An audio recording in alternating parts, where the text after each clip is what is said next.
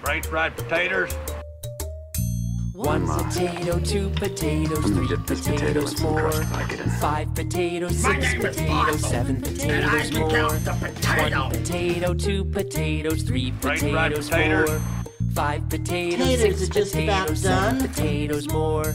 Potatoes. Welcome to the Potato League Podcast with your hosts, Dan and Tom. Thanks, TJ. Welcome to episode 320 Jesus, yeah. 3, it's been a while. something. It has been a while. It has been over a month since we last recorded. Yeah. I have had surgery number 1. Everything seems to be going... Yes, Andrea looked at the x-ray and said they did a beautiful job. Oh, yes. I showed Dan my x-rays of both the hip that has been done and the one that is yet to be done. Everything, the swelling is kind of down. I am, the reason it took so long to start recording again is because I can't really sit in this position for very long. And the first 2 weeks, you can't sit normally at all. Mm-hmm. I can sleep on my side now. That's pretty exciting. I can actually roll onto my stomach, but I'm better now, but the first couple times, because they want you to lay on your stomach because it stretches out your hip flexor. Because being in the position you need to be in shortens your hip flexor. So I'm supposed to lay on my stomach for 10 minutes a day. I suck at hip flexors anyway. Yeah. My hip flexors are always tight. You got to do that. Lay on your stomach a lot with your feet out straight behind you, and then do get on the side of your bed and have one leg just kind of hang off. Mm-hmm. But yeah, the first couple times I tried getting on my stomach, you're like a reverse turtle and you can't get flipped back over. You need someone to help you because you can't turn over on the surgery side, but going on the other side, you can't lift your leg over, so you need someone to hold your leg while you turn over. Ugh. Yeah, it sucks. Sounds fun. Now it's I can sit in this position for about an hour and a half. I'm pretty good. Perfect podcast. Yeah, no, I'll be fine. But yeah, it's the incision is pretty much sealed up. I pick a little more glue off every day. Mm-hmm. But it still feels like it still hurts. Yeah. But anyway, that's how that's going. We just watched the trailer for Wakanda Forever. I've been watching, what have I been watching? I've been mostly still just watching, we got the Peacock a couple months ago and went through Parks and Rec. I was such an asshole because I've done this before with other shows. This is a fucking rewatch for Parks and Rec, which is rewatch number, who knows? And I still stop 3 episodes short because I don't want it to be over. So I'm on episode 7 or whatever it is, and I just left it there, but whatever. So since then I've started 30 Rock, which I don't know that I've rewatched.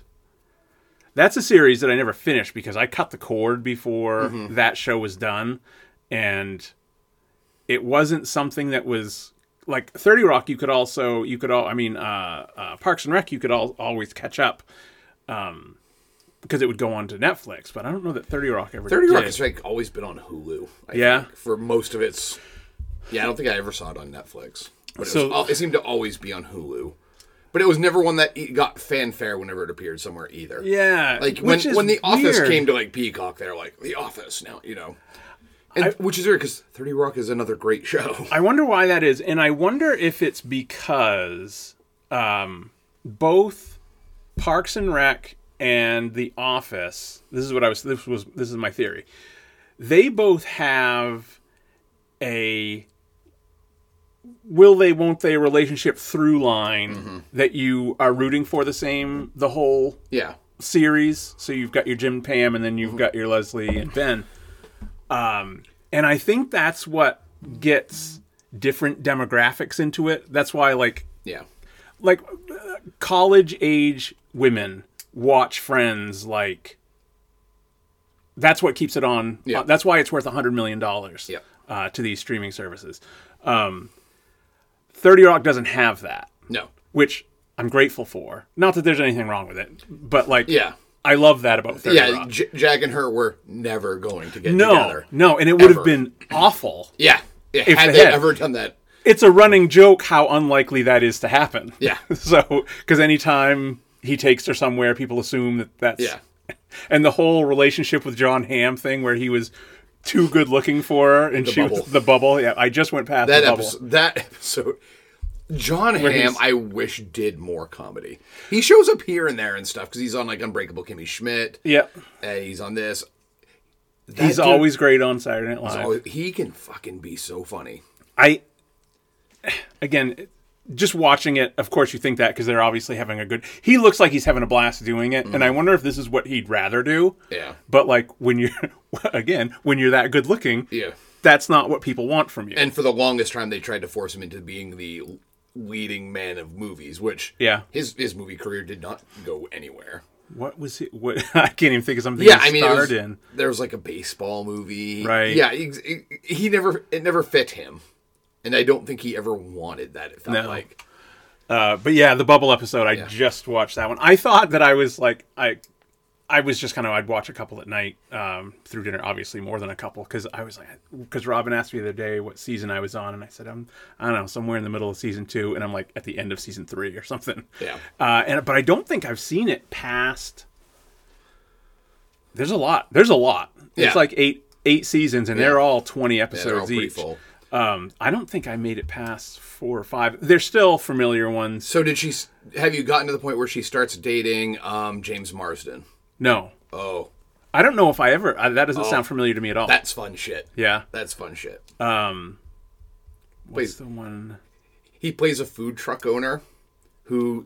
I can't remember what his name is, but he spells it weird, which of course gives Jack all... Yeah. Lots of good God lemons during that run. He's just... he and Jack and Salma Hayek have just broken up. Okay. I think for the last time. So, man, you're not even to the Martin... The last episode I watched, actually, it was the end of season 3 because it's the Alan Alda kidney thing with Mary J. Blige and Adam Levine and all those people. That's the last episode I saw. Yep. So that's the season finale of season 3. So yeah, because she dates Matt Damon for a while. I don't think I ever remember that. Which is fucking awesome. And then Martin Sheen, not Martin Short, the British one. Who's that Frodo? Not Frodo. No, Bilbo. Not him. Martin Freeman. Nope. He's in Frost Nixon and the Twilight movies and Michael Sheen. That is Michael Sheen. Okay, yeah. Right. I think so. It doesn't sound right because you're like, no, that's Martin Sheen. No, there is a Michael Sheen. Yeah, but I think that he's is the guy in because I saw him. Well, not like I saw him at Tradewinds. Someone posted something. The scene in Twilight where they're attacking each other and whatever, or I think it's the last Twilight, and he's in that and gets his head cut off or whatever, and someone cinema has never topped this moment. No, it's pretty brilliant. No, he plays a love interest of Liz and his name is Wesley Snipes. This guy? Yeah. And there are some great comedy. There's one time where it was like they're fighting. Now that sounds familiar. And he's like, "You'll never find another man like me." And she's like, "There is literally another Wesley Snipes." And he's like, "How? You look at the two of us and think which one of us is named Wesley Snipes." I want to see if oh man, there was an update to Audacity, which I guess has added some cool tools, but I can't tell if we're too loud or not. It doesn't seem. There's no way to know. Just turn it down if we are. No way. You already turned it down. Yeah, exactly. There's no way to find out. I guess I could turn us down a little bit. Yeah, but now you're gonna mess with people who just turned it all down. I know. Like, I know. We can't hear them again. I know. How did we get to there? I was talking about what all my rewatches. Yeah, I haven't actually watched shit for movies this month. Like, this is the weirdest October I've ever had. It's also October and you're not watching I think I've watched a total of 6 films. Really? Yeah. Let's go on. I'll rip through some of the things I don't care about talking about that I've watched in the last month. I think it was the day, maybe it might have been like one of the last days. Oh, no, of course it wasn't. This is my surgery day. I watched it when I got home from surgery. I won't talk about surgery anymore. I know. It's probably, we get it, dude. The Samaritan, the Amazon with Sylvester Stallone. Oh yes, he's that's right. Superhero. Yeah. Already forgotten it existed. Holy shit, that movie's bad. Like, Which is too bad because it has a neat concept. It does. And it should play into his old man strengths. It even has, I mean, it's a very telegraphed, I mean, you know it's coming kind of, but it's got kind of a great twist. It's just, the kid is, I hate talking down about young actors like, but there's enough of them that are good. He sucks. Yeah. Like it doesn't, and then also just the dialogue and the script itself is just brutal. And I'm not just talking dialogue. I'm also talking like, hey, let's put this scene in, and then let's do this one. Mm-hmm. I swear they let the 12-year-old write it. It's the only thing that makes sense. A lot of times there will be like whole scene. There was one whole scene, and it happened more than once, where at the end of it I actually paused. It was only like 2 minutes. Went back and watched the scene again. And like just asked myself, what was the point of that scene in this movie? And I couldn't think of one other than runtime. I'm starting to think, because I've seen a lot of aggressively mediocre films of late too. I think we're at the point where it's post-COVID, where people are like, fuck it, we need content. And they're greenlighting everything. And now we're seeing a glut, especially from... This feels especially from the streaming services. We're getting a glut of stuff where we're just like... Did you just have money to burn, so you made this? Yes. This feels like it was greenlit just on the premise. Yeah, well, it's a good premise. It's a solid sounding premise. And it's not from anything, right? Is that an original thing, or is that... it must be. Yeah. I mean, it was rough. That's as much as I want to talk about Samaritan. But it's the sort of thing... It's the sort of thing I almost recommend you watch because it's so bad. I give out very few 1.5. If I was watching a lot of... Because right now I'm being very selective about what I watch. Because again, since October, because I've had... Man, between like school has been fucking rough. Yes. This year. It has been very rough. The kids have been quite challenging. I had soccer practice and or games like every day. Right.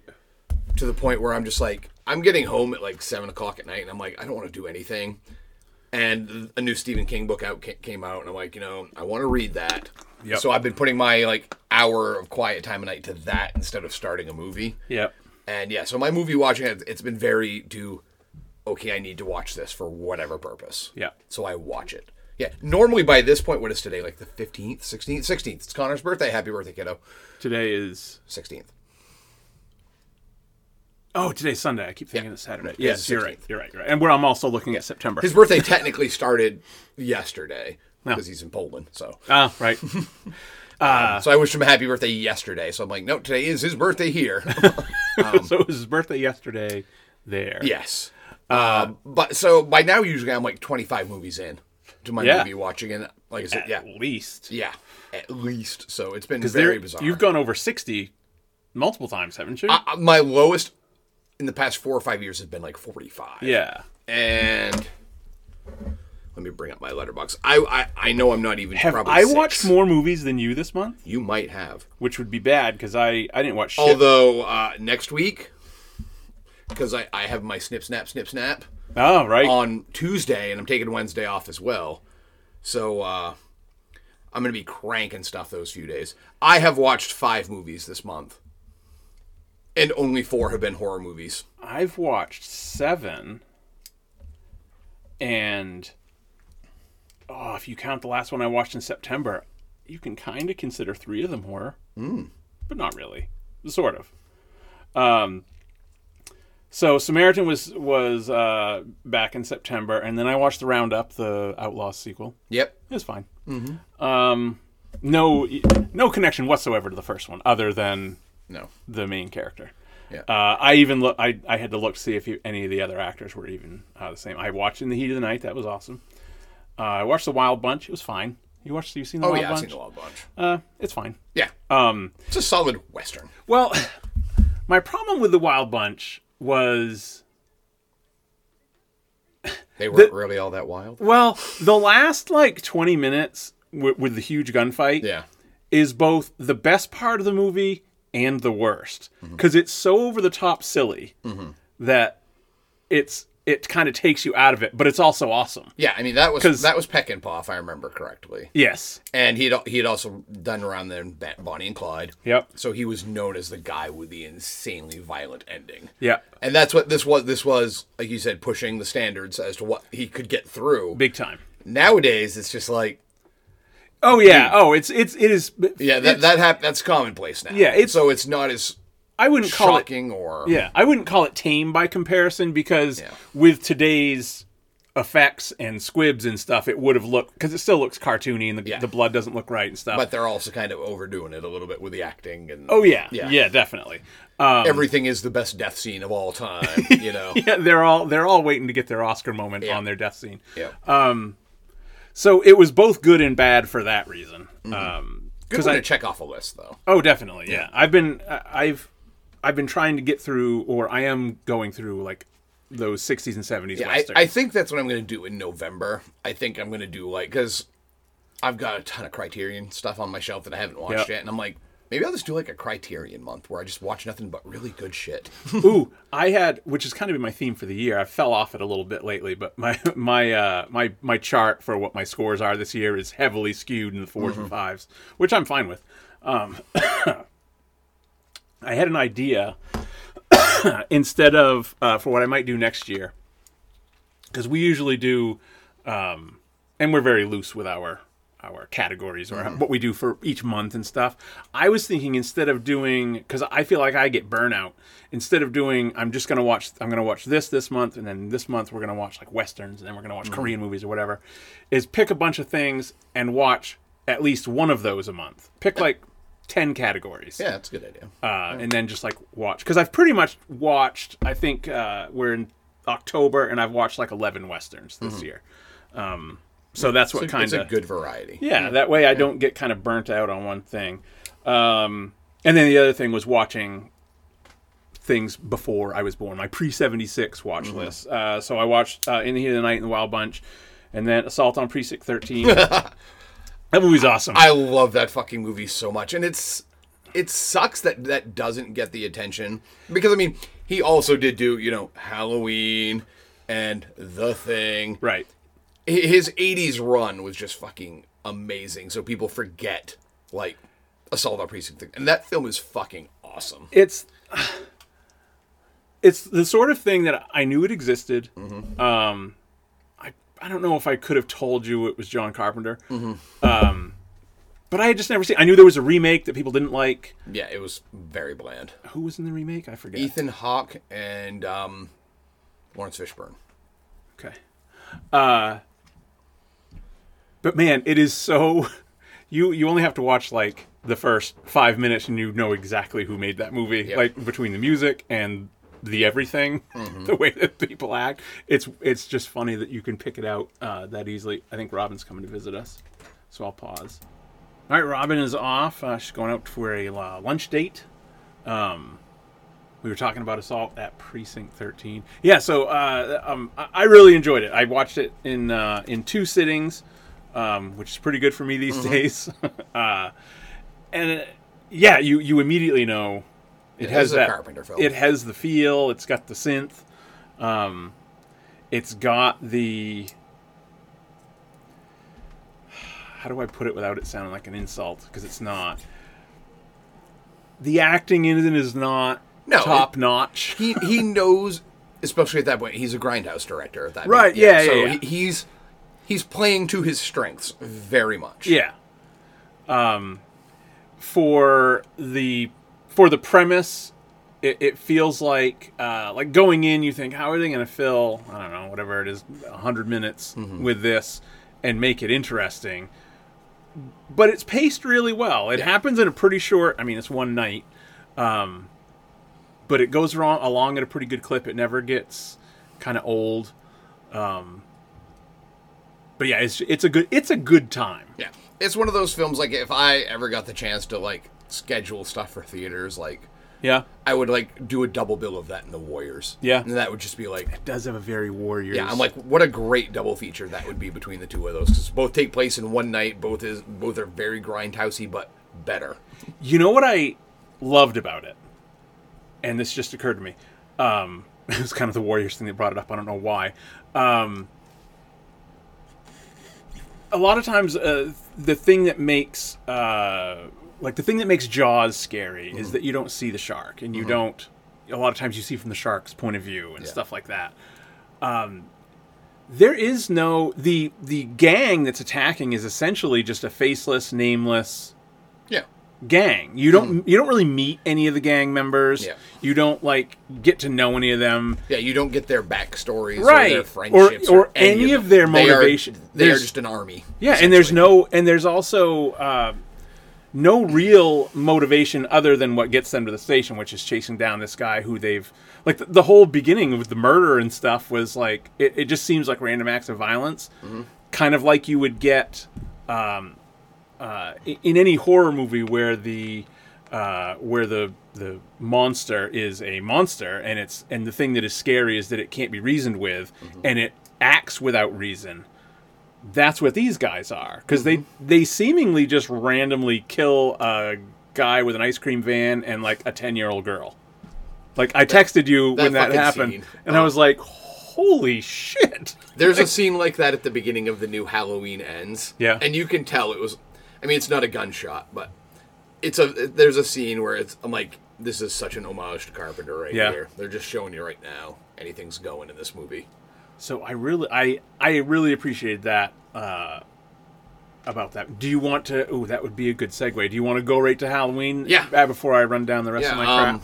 The new Halloween Ends film, the third in the David Gordon Green trilogy. The first one I really, really, really liked. Second one, not as much. Third one tried some very interesting shit. It kind of one of the people that I follow on Letterboxd and stuff made a good comparison. It is very much the the second in the new Star Wars trilogy. Oh, Last Jedi? Last Jedi. It very much Last Jedi's this. Where as in changes. Yeah. Changes some shit. Introduces a new character. But then it kind of jettisons that for the final act, which is very much Laurie versus Michael. And part of me is like, there's two very good movies here. If they had expanded on either one of them. If they had picked stuck with one and... Yeah, because if they had just done because by the end you're like, I guess we're not going to get it. You're watching I guess we're not going to get a Michael versus Laurie Last Stand kind of thing. But then you do. Yeah. And I can understand because people would have probably been upset if we didn't. Right. But then part of me is like, why did you introduce all that other shit only to kind of jettison it? There's just, without giving spoilers, there's a few simple changes that if they had made, it would have really set them up for an interesting next film. And they did not do that. So at what point do they stop naming these things like Halloween Ends? Come on. Yeah. Come on. Yeah. We know that's not true. Exactly. Somewhere down the way they will make another one. Yeah. And this could have really set it up. It reminded me a lot of Friday the 13th Part 5. Where they kind of tried to get away from the Jason thing for a little bit with kind of a new thing, and then it didn't work, so they just fuck it. What was 5? 5 was the one where Jason was dead, and the EMT was behind the Jason mask. Okay. What was that one called? Fucking New Beginning? New Blood? In this one, it doesn't do the exact same thing, but it does try to set up something new, but then it just kind of dismisses it by the end.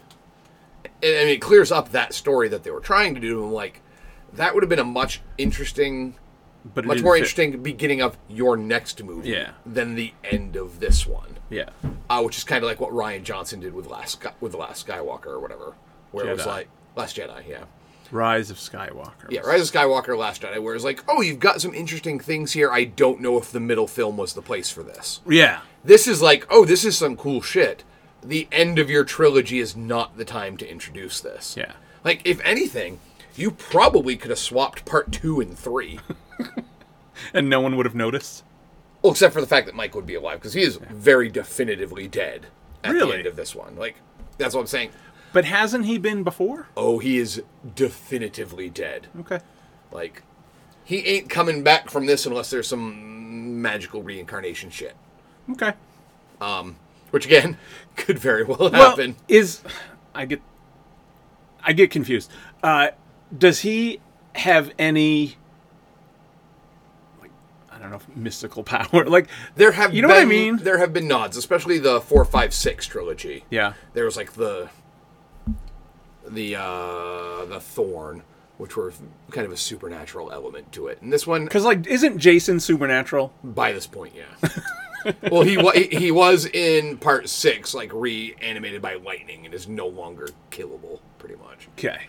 But Michael Myers isn't. There's been some, but then it was also like pretty much tossed aside. But now it's kind of brought back. But again, okay, spoilers. Let's stop listening for the next minute. In this one, wait. What if I want to watch it? I'm kidding. In this one, he gets the Christine treatment. He's basically put through a metal grinder. Oh. Like, folded up, meat spewing everywhere. Right. That's tough to come back from. It is tough to come back from. So, but what they have kind of put in this one is that evil can enter other people, kind of. Because there is a side character in this that kind of, for a while, kills in order for Michael to become stronger again. I liked that aspect, that maybe there could be another Michael Myers, like another fucked up person who kind of takes it over, but then that kid gets dispatched at the end, before the end. So it's like, cool idea, you were in and out of that in 40 minutes. But they've left it open... That it could happen again. Probably not with Jamie Lee. But again, you went without Jamie Lee for a good portion of time. For like 20 years, right? For like almost 40 years. With that one film in 97 or so, yeah. Because I actually went to that. Yeah. I don't remember why, but I went with a bunch of people. Yeah. Because that was like a big deal. Oh, yeah, right? well, like that was a huge deal. He was dead.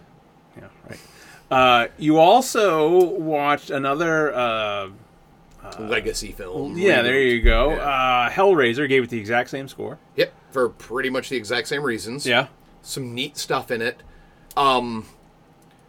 The original Hellraiser is such a classic for me. And would it surprise you if I tell you I've never seen it? No. For Hellraiser to work, the Cenobites cannot be the antagonist. They just cannot be. What makes Hellraiser work, and he set it up in the first film, you need the humans to be the fucking evil ones. The Cenobites are just tools of evil. Explain Hellraiser to me, as briefly as possible. All right. You don't have to go into the Cenobites are like demons from another dimension, kind of thing, like a hell dimension. Is that what Pinhead is? Yes. Okay. They're like, they call them often the priests of Leviathan, which is like another, like almost like a Lovecraftian god thing. Okay. And you can call them using the Lament configuration, the box. Okay. And they will give you exactly what you want, because it's usually people who want pleasure or pain. Right. In ways you might not, monkey's paw kind of way. Right. But they don't care. They're not on the side of good or evil. They just fucking are. Yeah. Their job is, you have called us. We're going to put fucking hooks through your nipples now. Yeah. You asked. You either wanted it or you didn't realize you didn't want it, but too fucking late. But with the first one, the character Uncle Frank was basically taken by the Cenobites. He was killed. But not dead. And he's gone, but not dead. He's dead, but not gone. One of mystical shit. And his brother is living in like London with his daughter and his stepwife, blah blah blah. And the stepwife, the new wife, was once in love with Uncle Frank and really kind of wants him, but he's dead. But they come into possession of the box, and while moving shit into the attic, the Frank's brother gets caught on a nail and bleeds onto the floor, and Frank starts coming back, but there needs to be more death in order for him to come back. So the wife, who is in love with Uncle Frank, starts luring dudes back for sex and basically killing them so that Frank can gain more power, so he eventually can come back to life. And then he takes over. Then he literally slices the fucking face off the father and takes over his body, type of thing. Oh. And it's all about he's trying to escape the hell that he's in, so the Cenobites will eventually come looking for him because he has broken the pact. And that's him trying to basically avoid the Cenobites while giving them new people. Okay, well, you want me? How about if I give you her instead? And they're like, fine, whatever. So that's what the Cenobites are. But this one, they're kind of more they're the antagonists. They did do some neat stuff because it looks like a Rubik's Cube, but it can take on some different configurations. And they've always done that. This one really gets into what each configuration kind of means. So there's like lament, pain, grief, all these other things. But in order to if you can find your way through all 6 of the configurations to the very end, you will get whatever you want. Okay. And you can then pick, from another one's like resurrection. But in order to get from one configuration to the next, someone has to be sacrificed. And most of it's done unwittingly. Because you pick it up and like, oh, look, a Rubik's Cube, you fuck around with it, it stabs you. Next thing, the Cenobites are there to take your fucking soul.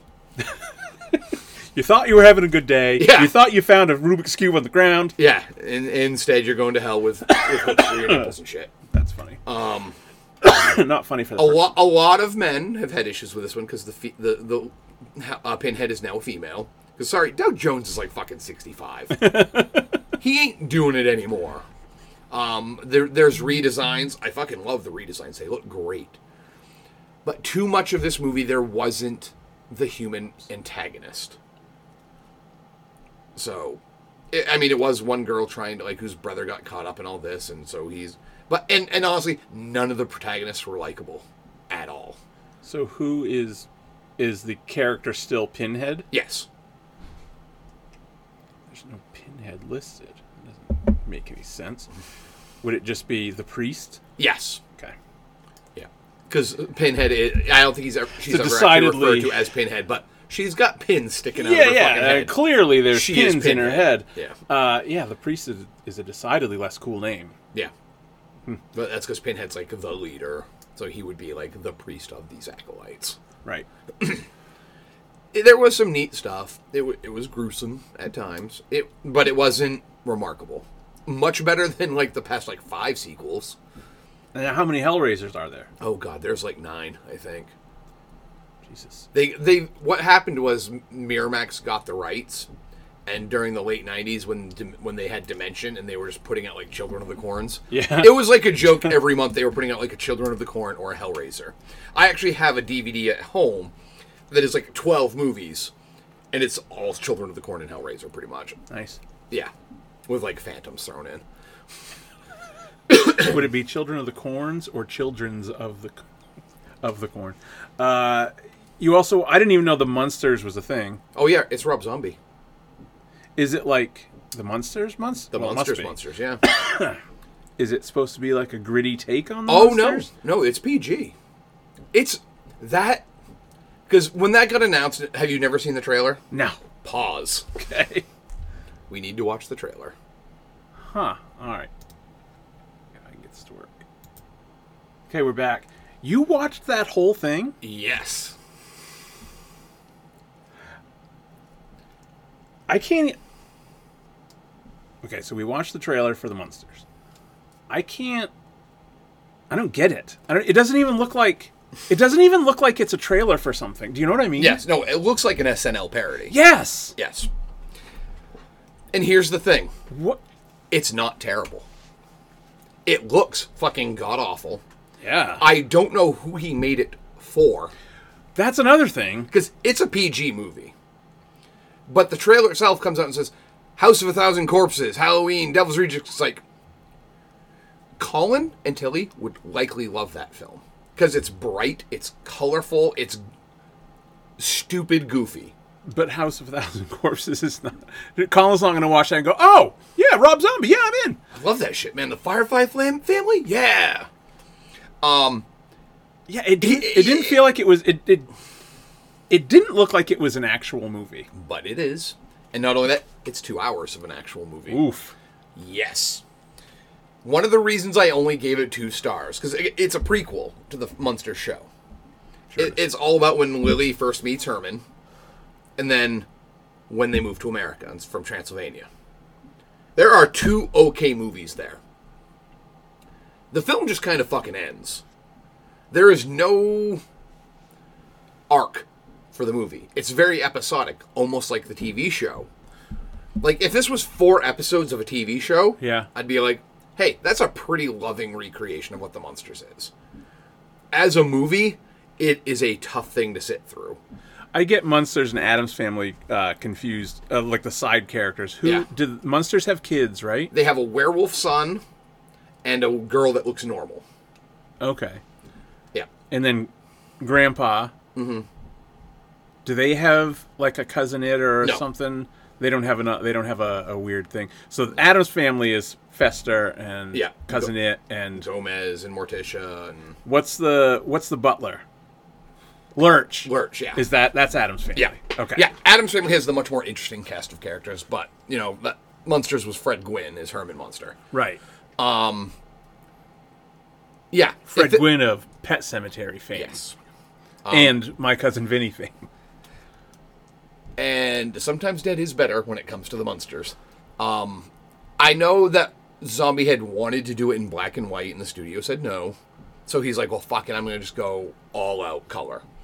The film has, once you get used to the fact that it looks like a TV special and not an actual movie. Yeah. Like I guess he did not have a very big budget for it, which shows. Everything that I just saw is, maybe it was intentional. Maybe that's being nice. Everything looks lit like a TV show. Yeah, and lit like a sitcom. I think it is intentional because I think it was a poor choice, though. Yeah, but again, whatever budget he had, like the camera work is very straight on 2/3 shots, type of shit like that. So like a sitcom. Like a sitcom. I think he was lovingly trying to recreate the Munsters. It's not going to do. It's not going to do well with kids. Especially because the references, like, I don't know if you saw them in one of their... They were dressed as Sonny and Cher, and they sing, I Got You, Babe. Yeah. And there are a lot of jokes in there that I'm like, I am almost too young for that joke. Yeah. Like, that joke is geared towards my parents. Who are you expecting to watch this? Because, like, John and Barbara are not going to sit down and watch that movie. No. My mom is not going to sit down and watch that movie. No. The people who grew up with the Munsters aren't going to fucking watch that. And the jokes in it, like, that are geared towards, like, Pixar will have the stuff where it's like, there's kids, and then they're like, oh, here's a joke that the adults will get. Yeah. This is almost a referential joke for the adults, but it's a 50-year-old fucking reference. So... And I can't tell what time and place it takes place in, other than, like, it feels like he's trying to go for the Munsters time period, but like at the 60s. same time, not so much. Where is this? Like, are you, where is it? Is it streaming somewhere? Yes, it's Netflix. Okay. It went, like, straight to Netflix. Huh. And it's already out on Blu-ray. Like I said, if it had been an hour and a half of one of those two storylines, like the Herman, because literally Lily and Herman get married about an hour into it. Yeah. And then there's, how are they going to move to the U.S.? Right. And get in with their neighbors. There are two separate films there. Very separate films. And it just fucking ends. And we're like, that's the end of the movie? Like, okay. Yeah. It's a weird experiment that isn't as bad as everyone figured it was going to be, but it is not something I'm going to rewatch. Well, it's almost the sort of thing that... It's made for no one. That only you would watch. Yeah. Yeah. Like, not that there's not a lot of you, but it's geared towards horror fans who... will kind of ironically watch this. Who kind of ironically will watch it and then go, why did I fucking watch that? Yeah. That's not a recipe to make a lot of money, and it's definitely... Like, it never... I don't think it... Maybe it was on the top 10 Netflix one day. Like, the day it came out. And just in general, and this goes back to how old the references are, you're also not bringing in... The Munsters is not a big enough or recent enough thing to bring anyone in to be like, I'm going to watch this simply because it is the Munsters. Yeah, because, I mean, at least with, like, the Addams Family, you had those movies in the 90s. Right. You've had the cartoon a few years ago, the animated one. You've got they've always, they've always been at least kind of in the zeitgeist a little bit. Munsters has not. Well, enough so that enough so that every generation has something in the back of their head from Addams Family. Well, just the stuff that's like been talked about with like the more recent Addams Family stuff that's coming out with the Wednesday show. Yeah. They're like, is it a show or a movie? Netflix show. They're like, oh, well, Luis Guzman is no Raul Julia. Yeah. Well, guess what? Raul Julia was no John Astin. Right. Like it's right. There is no intermediate step in there for people our age. Right. And there's no cartoon for the kids who watched it a few years ago. So it is really a film for Rob Zombie and Rob Zombie alone. Yeah. See, and that's why it almost would have made more sense. And maybe they couldn't get the license and gone like real dark with it. That would be the only thing that I would think would have made it more interesting or given it a wider audience, because then horror fans would have been like, I'm in. Yeah. But yeah, making it like kid friendly and I kid friendly for kids that aren't going to watch, because I told one of my Video Monsters guys who has like a 12-year-old kid, I'm like, show him, he might like it. Maybe I'll have Colin watch it. See what Colin thinks of it, because it's kind of goofy and it's got that kid humor to it, a lot of slapsticky bullshit. Yeah, where you're like, oh, that's funny, but then you're like, oh, I forget. All right, like, and it was one of those things where it's like a lot of the horror forums that I'm on Facebook and stuff. There was like the hate for it, and then like nothing. Like, there was like 3 days of this fucking sucks, what the hell, and then like it's not even worth talking about. Yeah, after 3 days we're like, yeah, we get it, it sucked. Let's move on to something else. Because then thankfully we had Hellraiser, and now we've got Halloween Ends. Yeah, there's always something for them to bitch about. Well, you talked about how you haven't watched much, but almost everything you've watched has been new stuff. Yeah. I'm gonna just real quick skip over the one that you gave the highest score to of this month. Excuse me. You also saw Mr. Harrigan's Phone, which was also kind of, I think when we did talk about it before, I don't know if we talked about it on here or just in general, that it's also kind of in a medium place. I think we just talked about it once at when I came into the building. Yeah, it's very much Dolores and the Dolores Claiborne type of Stephen King film, where it's not scary. It's more about the human drama of like being a kid and what it's like to deal with grieving and loss. So there's no Pennywise. There's no sometimes dead is better. Yeah. So it's while it is a good, it's much like 1922, where it's good, but it's not going to get talked about. It'll come out, it'll do its stuff. We won't talk about it 10 years from now. 1922, though, and maybe this is the way the story is because I haven't read the story. Because this is like a PG-13-ish, right? Yeah, I think it is. Yeah, PG-13. PG-13. Yeah, because there's nothing like super grotesque. Yeah. It's basically what it's like to be your mom died when you were young and you're bullied in high school. Yeah. What's that like? Huh. The one that you did, that your highest rated so far of the month is, I gotta get back to it. Short Bus. What is Short Bus? Which is not new. No, from 2006. That one is a film you can't believe you're fucking watching as you're watching it. It was the follow-up film from John Cameron Mitchell to Hedwig and the Angry Inch. Okay.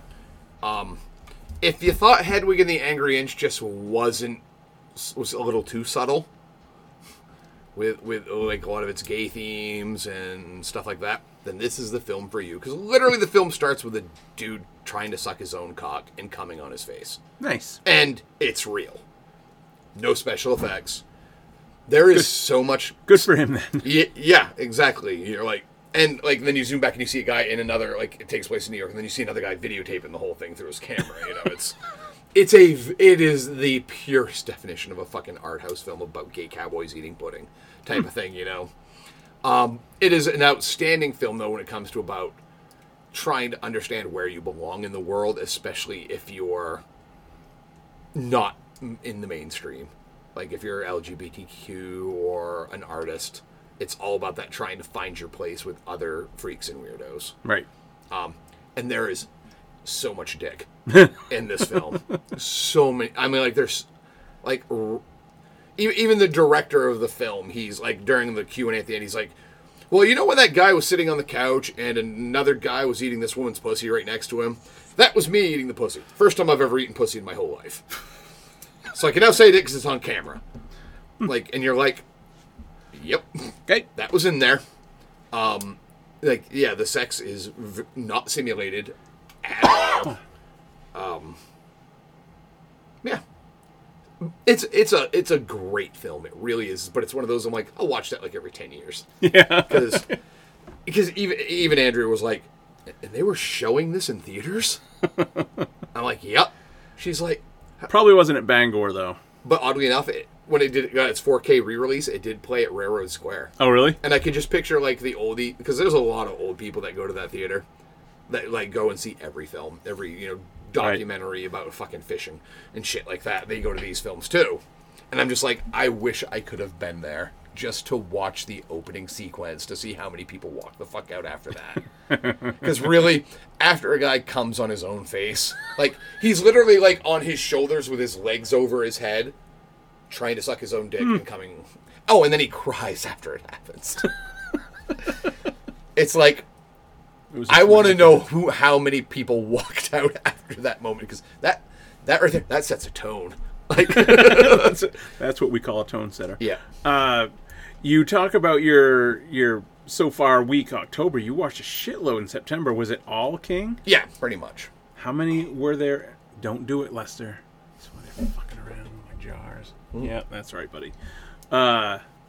It was almost all King last month. Yeah, looks like it.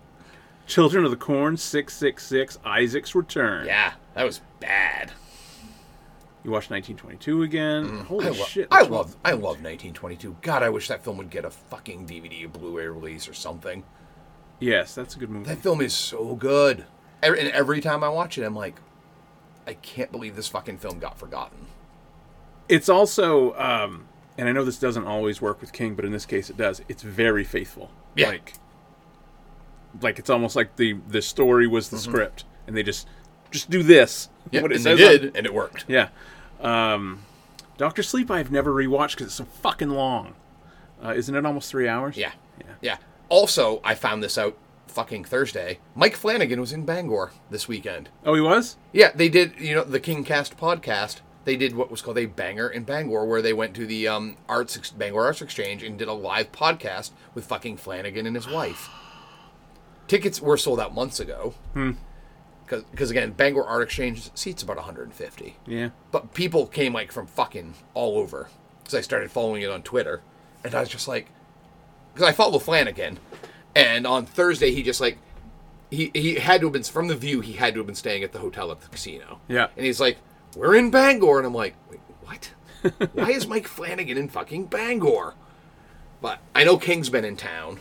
Because one of my old coworkers was out walking the dog and like ran into him. Yeah. And took pictures and shit. So I'm like, I'm sure they had a little get together and whatnot. But I was just like, fucking Flanagan is speaking in Bangor, and I missed it. Because again, didn't know about it. I didn't know about it unless you listen to that podcast, or there might have been signs like posted like in Bangor, but I didn't fucking know about it because it was only like $35.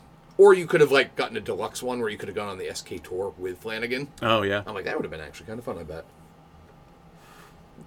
Bit touristy. But... It's very touristy. Very touristy. I mean, it's informative, but like, if you're a fan of King, you know all this shit anyway. Yeah. You don't have to pay someone to do it. Like, I'll fucking take you to it. I'll take you to all those spots and a couple different ones. Tommyknocker's pretty bad still. Oh God, yes. Nothing like making a worse movie from an incoherent book. Mm-hmm. Same with Dreamcatcher. I never read or saw Dreamcatcher. Dreamcatcher stuns me that it's because it's scripted by William Goldman. It's got an awesome cast. Oh, it's right? scripted by William Goldman and directed by Lawrence Kasdan. Jesus. Yeah, this should have been an Oscar caliber film. It is not. Why did they choose that project if all these people were going to work together on a Stephen King project? Yeah. Why didn't they choose almost anything else? Why not take one of the most incoherent books that he admittedly wrote while on painkillers?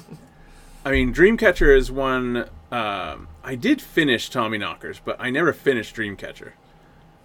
I started it, and then realize this is not great. Yeah, I couldn't fucking do it. And then I've never seen the movie, obviously. But Morgan Freeman, Thomas Jane, Jason Lee, Damian Lewis, Timothy Olyphant. Yeah. Sizemore. I guess this would have been pre... Yeah. Going off the fucking And Morgan Freeman is the baddest of badasses. Donnie Wahlberg. Yeah. He plays Duddens. I mean, he's at least a name. Brutal stuff. The new Carrie is not good. I don't know if that was the new one. I think that might have been the TV one I watched. Yeah, that was the TV one. It was fine. But again, the original is so brilliant that I don't know why people even keep trying to remake it. Like, that film is perfect. Fucking leave it alone. Well, because they know it'll make money. What was the other one that I was... That one, though, I found out was actually originally... That was supposed to be a pilot for a Carrie TV show. How would you do that exactly? Well, she escapes to Mexico at the end. Okay. And it was... But then what?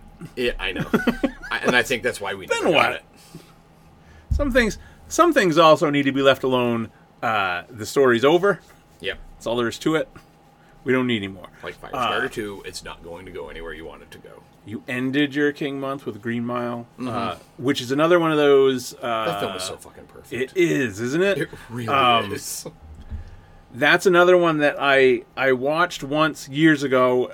I have this category in my head now that I think happens after 40 what's the other one that's in it? The Fincher one, the Zodiac, where you watched it 20 years ago or whatever, and don't fucking get mad at me if it was like 16 or something. No, it was 30. It was 99 so it was like over 20 years ago for Green Mile, and then Zodiac was like 2001 or 2. Okay, I'll take that then. That I saw once. I know I liked it, but then you watch it again. That I've watched again recently, and like, oh my god, that movie's fucking... Yeah, that film was a masterpiece. Yeah. So Green Mile fits firmly in that category. That is a wonderful movie. Yeah. The reason I watched as many as I could during September is because Video Monsters were doing a King retrospective. Yeah. And we've been bringing on all these guests and stuff to talk about it with us. So I tried to get a lot of those out of the way, but Jesus. On Tuesday, we're going to be discussing the Tommyknockers. Not the Tommyknockers. I take it back. The Langoliers. Oh, that's almost worse. And the thing is, the guy who recommended it had never seen it. So part of me is like, oh, fuck you, buddy. That doesn't seem right. That shouldn't be... Yeah. Allowed. Because at least I'm not rewatching it. I'm just not going to. At least the Tommyknockers is interesting. Yeah, there are some themes in that are kind of the whole premise is kind of cool. Got Jimmy Smits and Marge Halligan. I mean, there's some good people in it too. I say that the Langoliers does have Bronson Pinchot and David Morse. But they are not doing their best work. There's no Balky. Yeah, and it is not Green Mile, David Morse. That film is just a disaster. That miniseries was... And this is the thing I always tell them.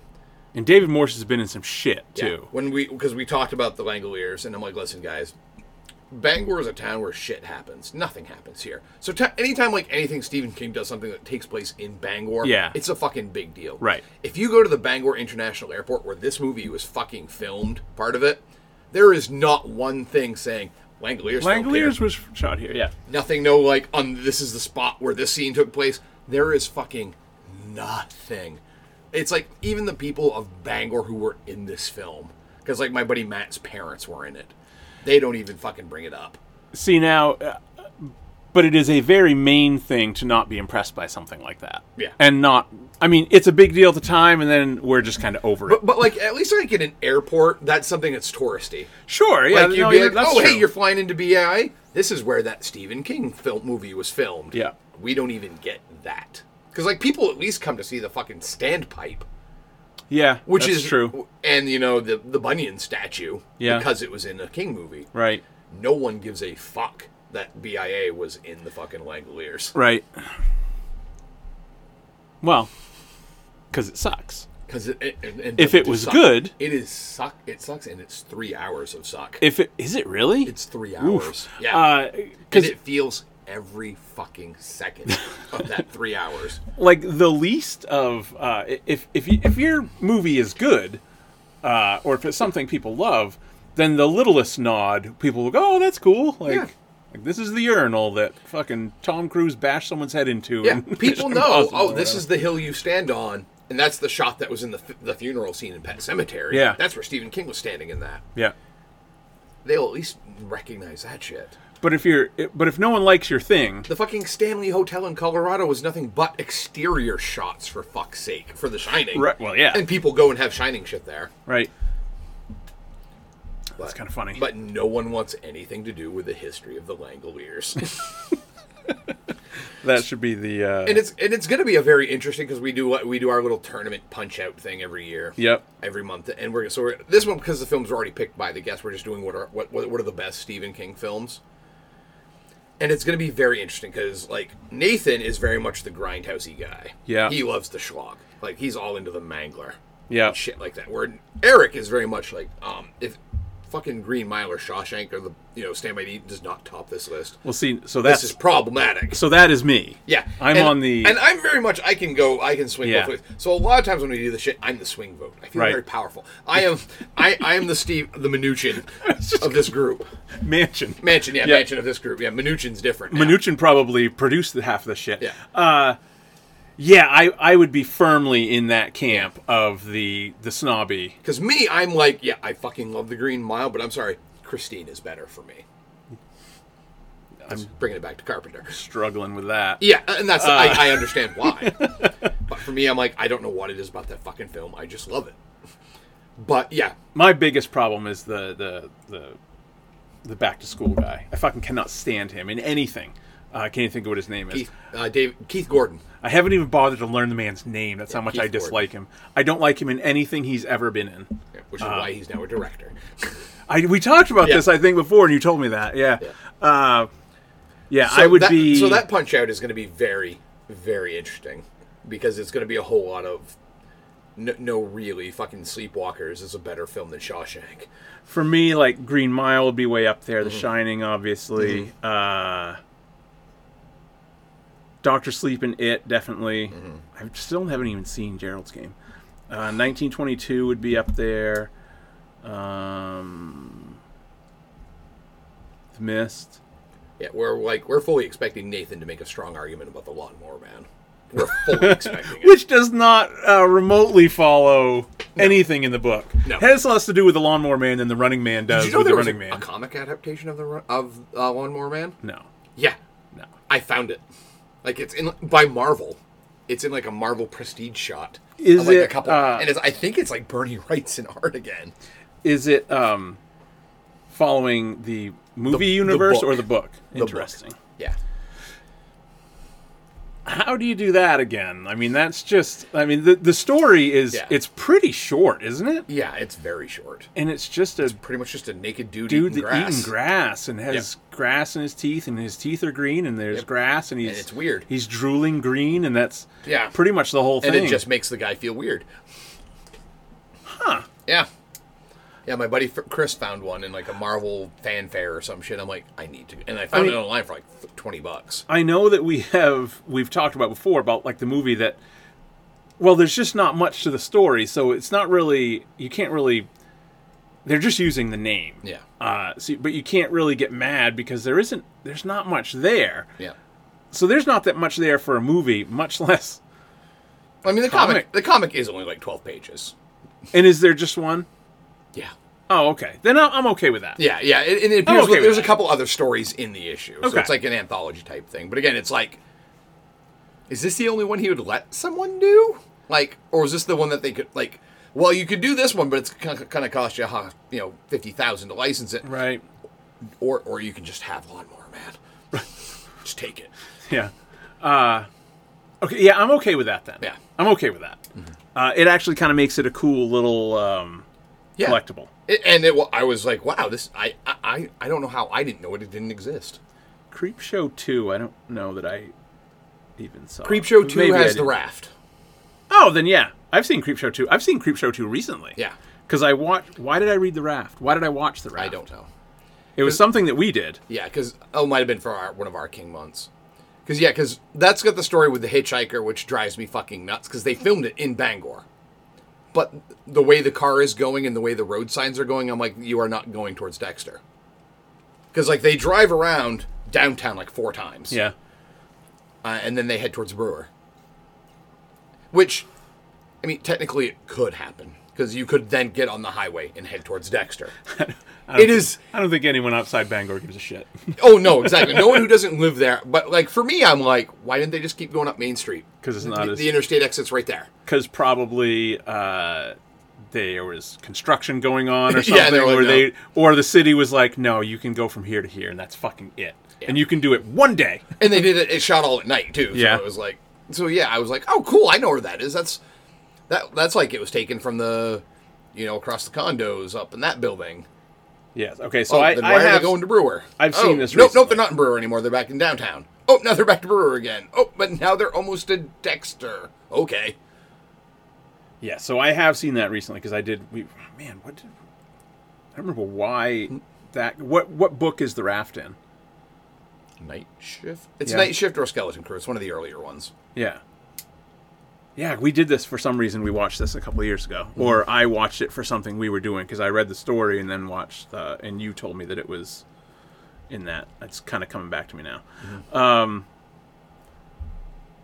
So mine, Assault on Precinct 13. The next one I watched was Nope, which I want to press pause on for a second. That was the last one I watched in September. In October, I watched Reign of Fire. That was one of those ones. That fucking movie. I just never fucking seen it. I love that movie. It's such a fun. It's pretty good. They're like, Matt McConaughey, can you do every macho stereotype in one film? Yes, you Big can. time. Yes. Oh, you're muscular. Oh, you've got tattoos. Oh, you're gonna chew a cigar. Oh, your head is shaved. Got the goatee. Did he have a goatee? I think so. Yeah. Maybe. Yeah. Like every little. Yeah. Which is the reason that I had just never watched it, like, because it looks ridiculous. Yeah, but it's fun. It's quite good. Yeah, I mean, you have McConaughey and Christian Bale. They're at least going to make something out of it. And Gerard Butler. Yeah. Jeez, I forgot he was in for a minute. Yeah. Yeah, it's pretty good. And if you don't know what I'm talking about, it's 2002. So all of these people, well, except for McConaughey, Bale is not widely known. No. This is still like right after American Psycho. Yeah. And Gerard Butler wouldn't be widely known. No, he wouldn't be known at all at this point because he didn't get really known until 300. Right, which was like... It's just still quite a few years away. When was 300? 2006 or so? Something like that, yeah. Or 8. It's quite good. In the so what has happened in this is dragons have been awoken. Yeah. There's some construction going on. In the modern world. Yes, in London. The interesting thing is watching it in 2022 is it starts out it's current day then, which is 2002. Yeah. The movie actually takes place in 2022. Yeah. I didn't know that when I started watching it, but yeah. So the movie takes place today, but was made in 2002 when the world ends because dragons and people are like huddled in castles and shit because they don't burn. Right. Yeah. So, at least not as easily. Yeah. Yeah, it's pretty, and it takes place there. The leader of the group is Christian Bale, who is the kid who actually discovered the dragons because his mother was an engineer on subway tunnel that was being built that drilled into a dragon lair. This sounds ridiculous. It is. Yeah. But it's also... but it's earnest. Yeah, it is. And the whole thing is Matthew McConaughey's character is like He's Sergeant Rock. Yeah. I mean, literally, he's standing on a tank at one scene, Yes. And they're basically dragon hunters, and they have tracked the whole premise is that there's only one male, and all the ones that burned the world were females. So they were tracking the one male, which happened to be the one that Christian Bale woke up in the first place. So that's the premise of the movie, and people get burned, and dragons get slayed, and it's just great a good time. Reenactment of Star Wars. Oh yes, big time. the funny thing is, spoilers for a 2002 movie. The thing that I did know about the movie is from the trailer, McConaughey jumping with the axe. Mm-hmm. That's the big shot of the trailer. That's the only thing I had in my head for what this movie even was. It is literally his death scene. Yeah. He is jumping into the mouth of a dragon. Yeah. Who, like, his big, super explosive jump with the axe does nothing. Yep. Accomplishes nothing. He immediately gets eaten. Mm-hmm. I found that funny. I did too. No, that movie movie is such a hidden gem. It is. That people missed. Because unless... I saw it because I worked at a video store at the time. Yeah. And I had a free rental. So I'm like, fuck it, I'll watch that. Why not? I can't believe it didn't get discovered more during Game of Thrones. Because I figured, dragons. But then again... Well, that's another thing. For 2002... They look great. It looks pretty good. Yeah. Now, there's not a lot of it. Yeah. Which kind of goes back to the Jaws thing, where, maybe... Now, in this case, the less is more was because less costs way less money. Yeah. You saw the aftermath of dragon attacks more than anything else. Right. And it was the threat of the dragon that was not scary, but gave the movie tension. Yeah. But when you did see them, they look really good. And this, I kept telling myself, my God, this is 20 years old. Yep. And it's kind of like, not like Jurassic Park, but I mean, but it's out there around the same time as the fucking Scorpion King. Yes. That's a good point, because this was a time period where Hollywood thought they were better with CG than they were. Yeah. And some shit looked way worse than it had even 10 years previous. Yeah. Jurassic Park looked better than most things. Yeah. I mean, Jurassic Park still holds up pretty well today. But, yeah, this was a time of awkward and a lot of times awful we can put $10 million CG towards this. It'll look fine. Yeah. No, it won't. But this actually did. Yeah, I love that. Christ, now I want to go home and rewatch it. Tilly and I rewatch. It's on Amazon Prime. If you're curious. I have the DVD. I might have the Blu-ray. I don't know. I know I have at least the DVD. That's when I want to see, like, get a nice special edition. Yeah, I watched it on Amazon. And I did this. There's a couple movies that are kind of in the back of my head that that are in that neighborhood of ones that were kind of not a blockbuster, but like that type of movie that I just never saw.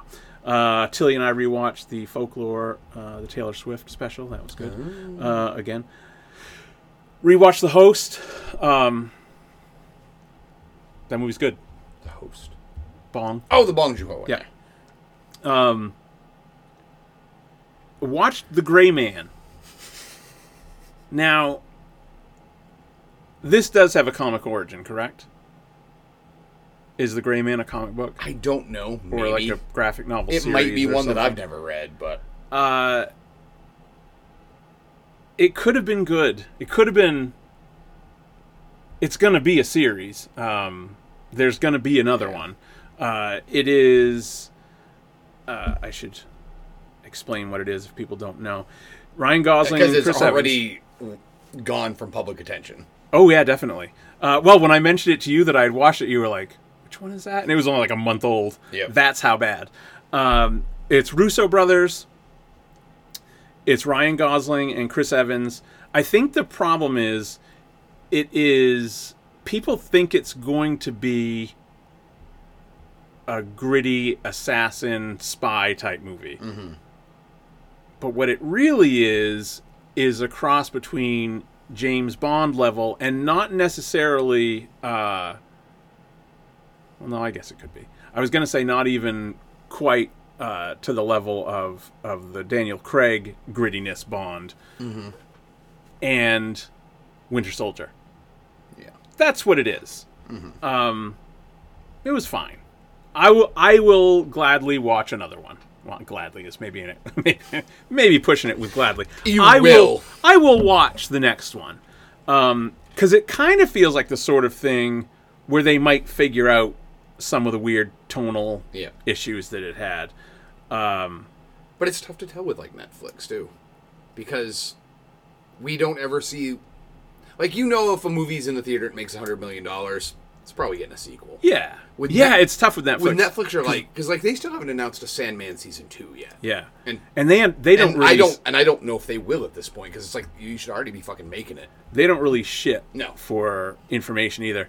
And the thing with like Sandman, and I think we talked about this last time we talked about Sandman, was it's not like Friends. Mm-hmm. You're not getting, the 19-year-old that's just watching it on repeat. Yeah. And watching every episode and then starting right again from the beginning. Yeah. You're watching it, you're like, oh, that was awesome, can't wait for the next one. But you're not. But because you're then watching the next new thing. Right. The next new thing. And that's... I still feel like we're on the verge of seeing a lot of streaming die out because of this model.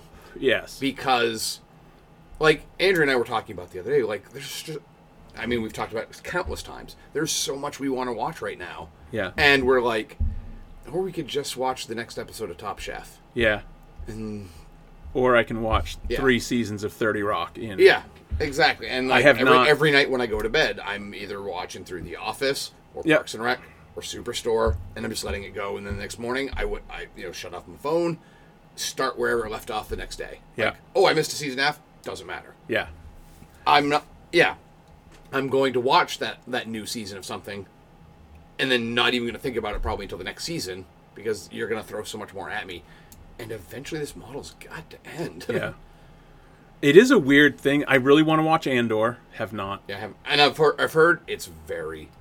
Like, from the people who really loved Rogue One, they're like, this is the... Like, a couple of the people I listen to, they're like, this is the best Star Wars property, period. Well, that's what Lon Harris is... we have a lot of similar... Mm-hmm. So I value his opinion. Yeah. He's a writer on Screen Junkies, if you don't know. This is his favorite Star Wars property. Yeah, and John Roca, one of the guys that I listen to a lot, is very similar, where he's like, they just make this show for the rest of my life. I don't care if they do another Star Wars thing ever. Yeah. This is that good. I haven't finished She-Hulk, but again, that show was not made for me. I know the ending has pissed off people, though. Yeah, I've heard. I have heard, like, it literally... From what I've heard, she breaks the fourth wall and comes into our universe and starts shitting on Marvel fanboys. Which I'm like... Awesome. But yeah, you're going after the dude bros, so of course the dude bros are going to rage. Yeah. And they are. And part of that is like,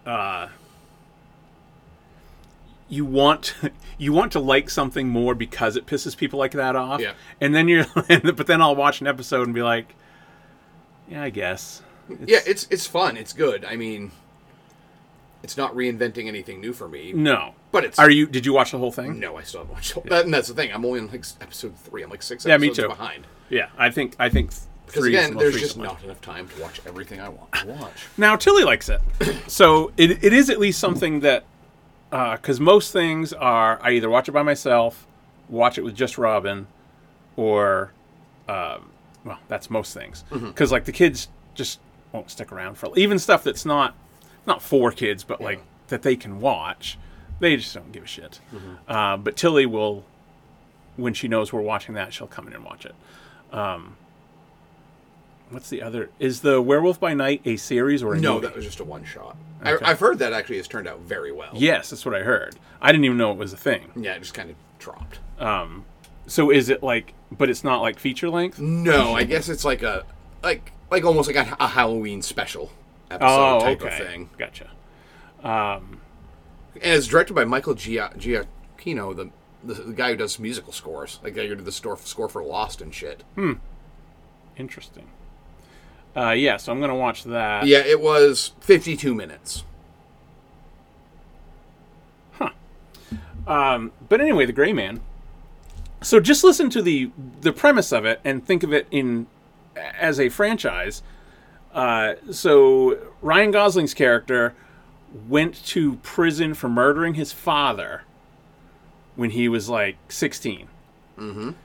And the whole premise of this is Billy Bob Thornton's character, who is a CIA recruiter who recruits gray men, which are, they can do the things, they're completely off grid, they're not on any list, they don't have families, they literally recruit people in prison who they think are smart enough and have these skills necessary and aren't like super violent criminals. This guy killed his father because he was beating his brother. So that's what this little team is. Mm-hmm. And he is Sierra 6, so they have even like a 0070 type name. Sierra 6 accidentally uncovers Dark's agency secrets. Surprise, surprise. None of this is fucking new. Yeah.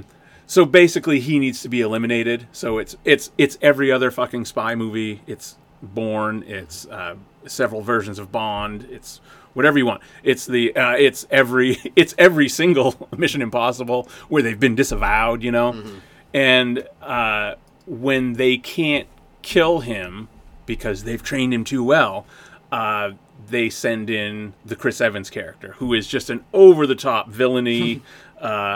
He is a private contractor that the CIA hires when they can't get anyone else to do it. So the whole thing is him trying to kill Ryan Gosling's character. It sounds great. It's very by the numbers. It's not... I don't think it's what anyone was thinking they were getting going in. It is PG-13. Like, you watch the trailer and you feel like this... for some reason, when you see Ryan Gosling, you think it should be rated R. Yeah. Which is maybe not fair to Ryan Gosling. Because he does this fine. He does the when you see Chris Evans, you're like, oh, okay, Captain America. But what I think he likes doing with this and Knives Out, I think he really gets into being the bad guy. Yeah. Because he's very over the top in Knives Out. He's very over the top in this, and it's on purpose, obviously. It's just fine. But again, when the next one comes out, I'm hoping that they will have kind of ironed out where it's feeling too much like one thing or another, and maybe it's better. But there will be another Gray Man. The other guys, another one that I think I did see it. You have this look on your face. You know what I'm talking about. Yeah. It is 2010. Mark Wahlberg and Will Ferrell. The other guys? They're cops. Yeah. I have not seen that. I have seen some of it, clips of it. So it's directed by Adam McKay. Yep. It is basically. That's the one where Sam Jackson and The Rock are like the good cops. Correct. Yeah. I had no idea they were in this. I think I've seen part of it. Yeah, I had no idea they were in this. Yeah. Michael Keaton is in this. Oh, no shit. He's the captain. Eva Mendes is in this. So the funny thing is it's directed by... checking off all your Adam McKays? I guess. It is basically... Not basically, that's not true at all. You can see the roots of what he wanted to do with The Big Short. Really? Because it is a takedown of greedy corporate America. Interesting. It kind of is. I would not have expected that from that. It kind of is interesting. You look at it and it just screams Will Ferrell dumb comedy. Yep, and it is. Yeah. It is 100% that. But then Oh. It even has the whole ending credits sequence is like charts and fun little graphs of, did you know that the top 10% of you know what I mean? Yeah. Interesting. Watch it. Yeah, like, that just made me want to watch it. It's the sort of thing that, like, you can shut your brain off. You don't have to really be paying attention to it, like, at all. It's entertaining enough, but watch it just for that. It's on Netflix right now. But then it had to throw Wahlberg in. Yeah. Ugh. Wahlberg's fine in this sort of thing, though. Yeah. Mostly. The running gag of the movie is that they... Like, Eva Mendes is Will Ferrell's wife. And, yeah. So the running gag of the movie is that every super attractive woman that's in this movie has either... who is his ex-girlfriend? They have to go see his ex at one point. I can't remember who that is. It was... I know this is exciting. I'm guessing someone overly attractive compared to him. Natalie Z. She was in... Her. Oh, you yeah. recognize her? Yeah. And then there's like this hot assassin woman that also like is like giving him eyes. So that's like a running joke of the movie. But anyway, yeah, it was much better than I thought it was going to be. I felt like I maybe had seen it, but I didn't. couldn't have told you anything about it. I know I've never rented it or purchased it. Yeah. I feel like it's one of those that might have been on cable at one point, and I've walked through the room and watched like 10 minutes of it, until there was a commercial, and then I'm like, okay, I'm going to go do what I was doing now. Yeah. I see a lot of, like on YouTube, there's a lot of those channels that basically just kind of do snippets from funny movies like these. And I had watched like a couple in a row of other things. I don't remember what, but this came up, and I don't remember what scene it was. I know that like Sam Jackson and The Rock die.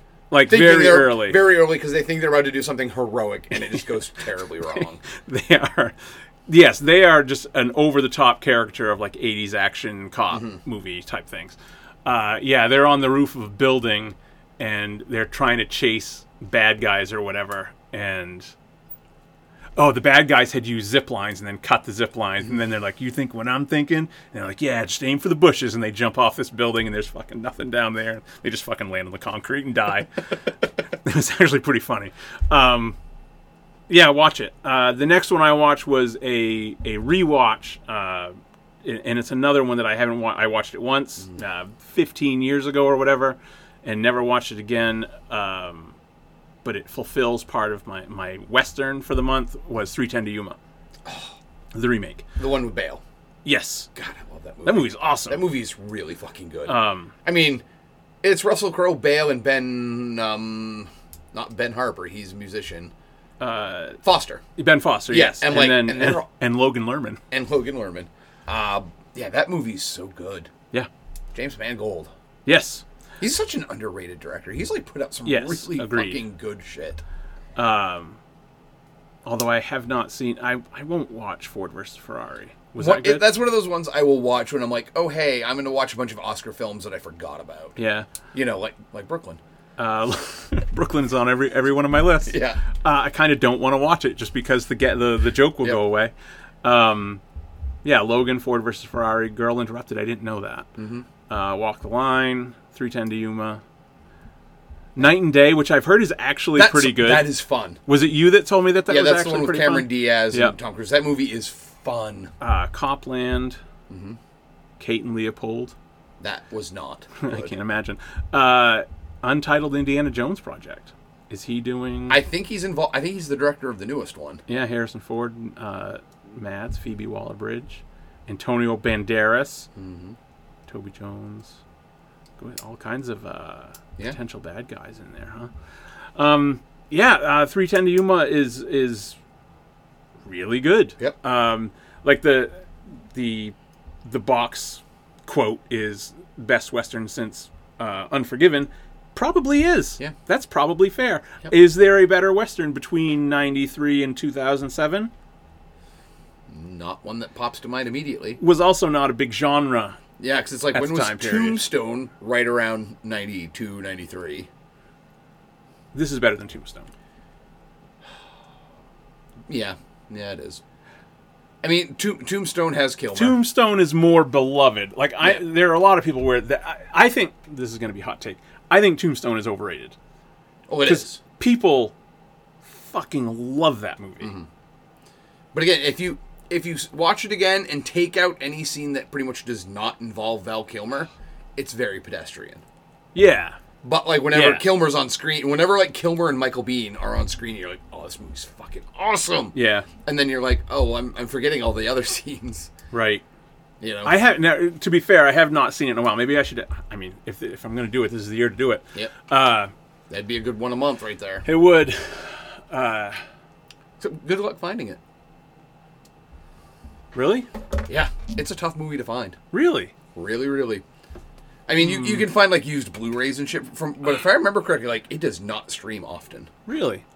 I wonder if it's on. Is it even available digitally? Like, is it available on Vudu? Can I buy it if I have to? Let me see. Yeah, you can buy it for $17.99. Fuck you! I'm not doing that. But you can rent it for like $3.99 right now in a couple places. But like, it's not streaming on any services. Interesting. $17.99. Jesus. Yeah. Well, you can't get a Blu-ray of it. That's because usually only new releases are $20. Yeah. And everything else is the most you're going to pay is $15. But you have to remember who owns Tombstone now. Who owns Tombstone now? Disney. Oh, yeah, okay. But even Disney has been less dickish about stuff like that. Yeah. Shouldn't it be on Disney Plus then, or something? Oh, actually, no. You can get the Blu-ray right now for like $5.99. They must have repressed it again because for a while it was like, it's a shit Blu-ray though. Yeah. Yeah, it's like this. Where's the fucking good edition of this? So I mean, like it's a #1 bestseller right now on Amazon. Interesting. So we're being very topical talking about this 1993 Western. Yeah, because is that what year it was? Where's it later? When's the date here? 1993. Nice. Yep. So what's Unforgiven? So Unforgiven's after Tombstone. No, Unforgiven was 92. 92. Yeah. Okay. Yeah, I'll have to add that. And then what I watched last night for a curry watch was Thirst. Nice. Because I've tried to. I was gonna I saved my closest that you can get to kind of a watch. Kind of the closest you can get to kind of horror because it's October. I figured with a Host and Thirst. Yeah. So those were the two I watched this month. Thirst. The only other time I saw it was at when we went to the theater, when you rented out the theater that day. I guess I didn't realize. Oh, the other thing is it's leading up to Decision to Leave, which should be streaming at some point right off, and that's when I'm going to get my. It's going to appear on Mubi. It's going to be on Mubi, so I'll get I've waited to get my Mubi free trial for whenever that drops. Yeah, I'm glad you brought this up, though, because in November, Video Monsters is covering Korean films. Well, I was going to get to that. Because I'm now torn as to... Because what happens is we put out our public poll, which like 6 people answer. Right. And then we each pick 5 films to bring into the tournament. I am really torn as to which 5 films to bring in. Well, I mean, I'm your guy. Oh, I know. I mean, a lot of it's also going to go on like what the other guys pick to bring in. So I'm guessing it's... Because neither of them have seen a lot of Korean films. But it's like, I want to be able to make sure I recommend ones that aren't the ones everyone's going to think of, but also have a chance of getting voted in 2-1. Right. Which is going to be very tough, because it's going to be like, of course Parasite's going to be in there. Of course The Host is going to be in there. Of course Old Boy is going to be in there. See, I would... Yeah. Yeah, it's going to be hard. Yeah, so it's going to be like, how do I sell them on I Saw the Devil over Old Boy or Parasite? Well, and even that, I mean, I Saw the Devil isn't exactly a deep dive into Korean cinema. It really isn't. No. If you... see, now, I'm going to have to pause. Because now I'm into it.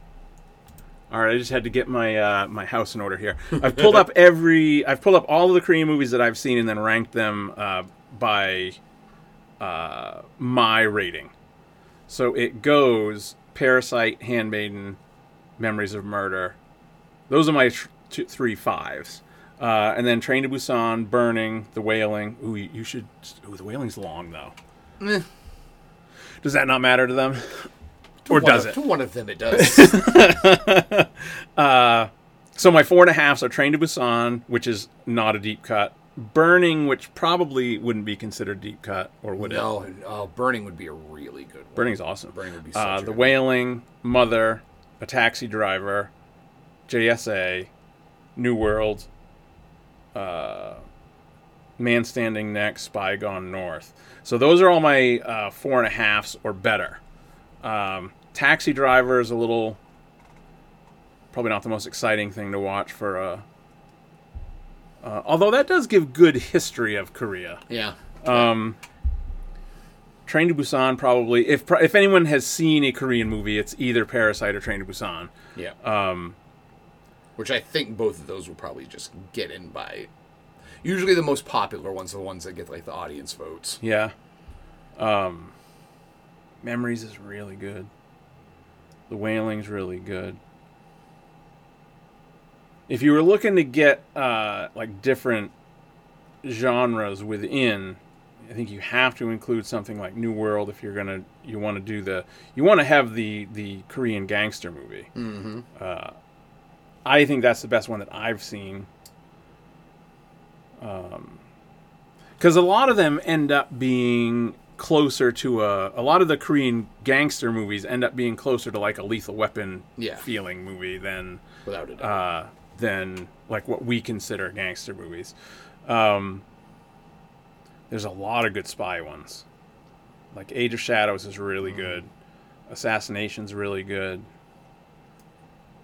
I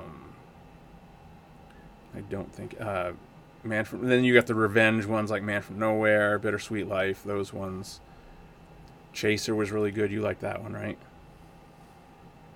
Remember Chaser? Oh yeah, that one was good. What was the super fucking violent one that I really liked that had Dawn?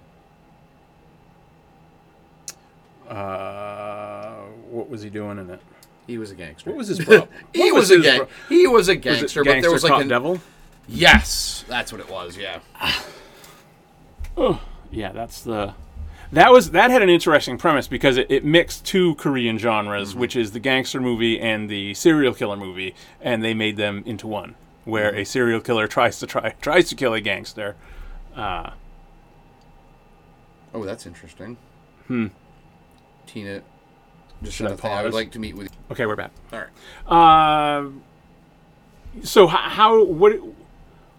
what are you looking to do to get into for them to get into the tournament? I think I'm looking to. Because I want to find just some interesting pieces. Does it also matter how available they are? Yes, most definitely. Okay, and that's going to be the other thing is like what's on the streaming services. Because, again, a lot of this stuff is hard to find. Yeah. And I don't want to throw a movie into the tournament and then go, oh, shit, that one. Guess what? Nobody can watch it. Right. Sorry. Because, yeah, a lot of this stuff, the Bong stuff you can find pretty easily. Chan Woo Park, same thing. You can find a lot of his shit. Oh, shit. It's when you start to get into, like, some of the B tier stuff. The cool thing is that... And I don't want to recommend He-Ya, because that still makes me sound racist. There really aren't that many on there. No. Tubi is loaded. Really? Loaded. JSA is on Tubi, which really surprises me. Yeah. Yeah. JSA would be like... That's kind of like the one I would try to... I know it's Chan, so it's a well-known one, but it's... Right. It's not one of the ones you think of first with him. But part of me also wants to throw The Handmaid because I'm like, fuck, everybody needs to see The Handmaid. Well, and everyone has Amazon Prime. Good point. New World is on Freevee, which is the old IMDb channel.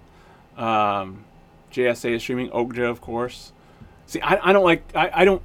Okja's a good movie, but I don't like it as an example. If you're going to do a Korean If it's your first Bong Joon-ho film, I do not want to throw Okja at you. I'd rather, but, like, instead of Parasite, I would much rather throw out Memories of Murder. Same.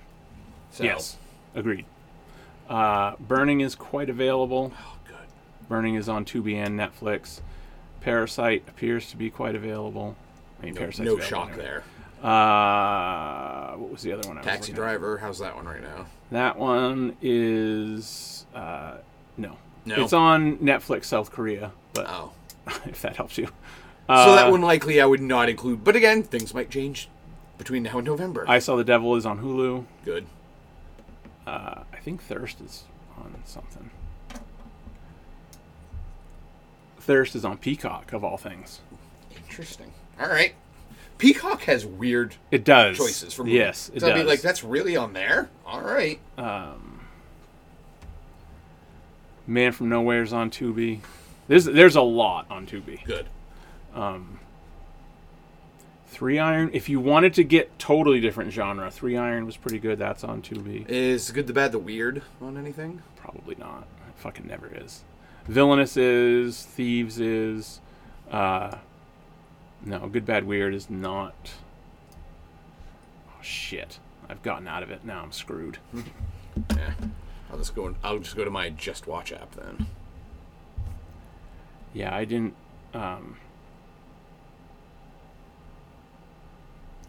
That one's pretty long too. Well, they're all kind of long. That was our complaint with all of them. Country. So, do you have a? You basically have to talk the other guys into it. Well, here's the thing. Probably not, because both of them. What are they going to come in with? Because I know guessing, that's a big deal. I'm guessing they're going to come in with some very well-known shit, because both of them are very The whole reason we're doing this is because they liked when I was doing like our June in the Park. They liked the idea because both of them are very unfamiliar with Korean cinema. Yep. With the exception of like Old Boy and Parasite. Like I know Parasite's gonna be a tough one to knock out of the tournament because I know Eric loves Parasite.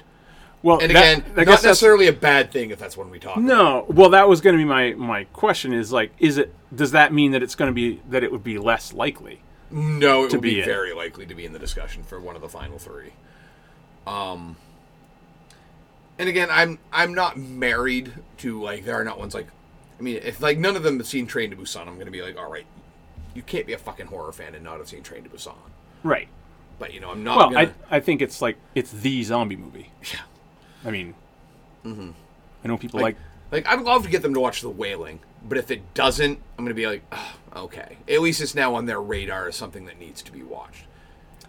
For some reason, Good, Bad, Weird did not come up. Because what I feel like will happen from this is they will watch most of like the 16 films that get put into the tournament. Yeah.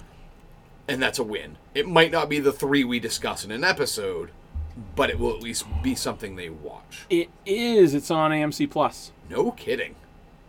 Another one that has weird stuff. Not everyone has AMC Plus because it sucks. Yeah. But it is a terrible streaming service. It is. It is not a joy to use.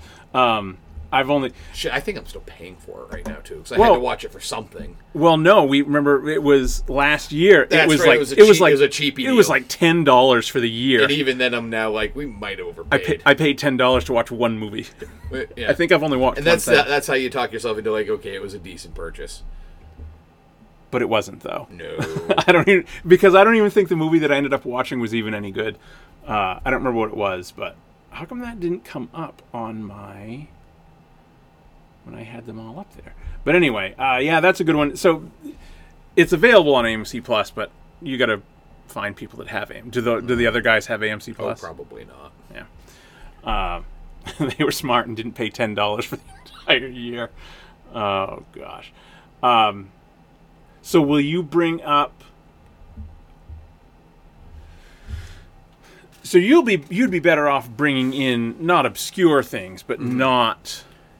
Yeah. Not your bongs and your parks. Yeah. Like I said, like the B level. Or even, will Train to Busan make it in on its own, or will you have to bring up Train to Busan? Well, here's the thing.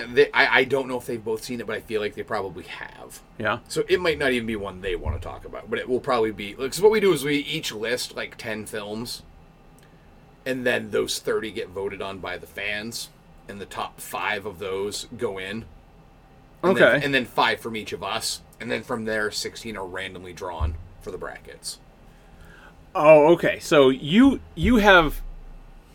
So 5 out of 20? 5 out of 20, yes. So, plus, worst case, one of yours will get in. Plus, what usually happens is it's always between 3 and 4 for each of us. Yeah. It's just, that's the way the odds work out. But the real thing is the 10 I recommend to go in.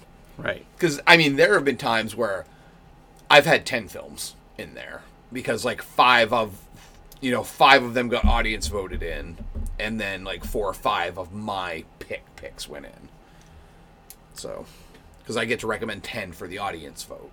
Yeah. And sometimes they're like, they pick the 5 of the 10. So, the 10 that you recommend... Mm-hmm. Well, is that separate from the 5 that you put in? Yes. Okay. Because what happens is... So you're picking 15 movies.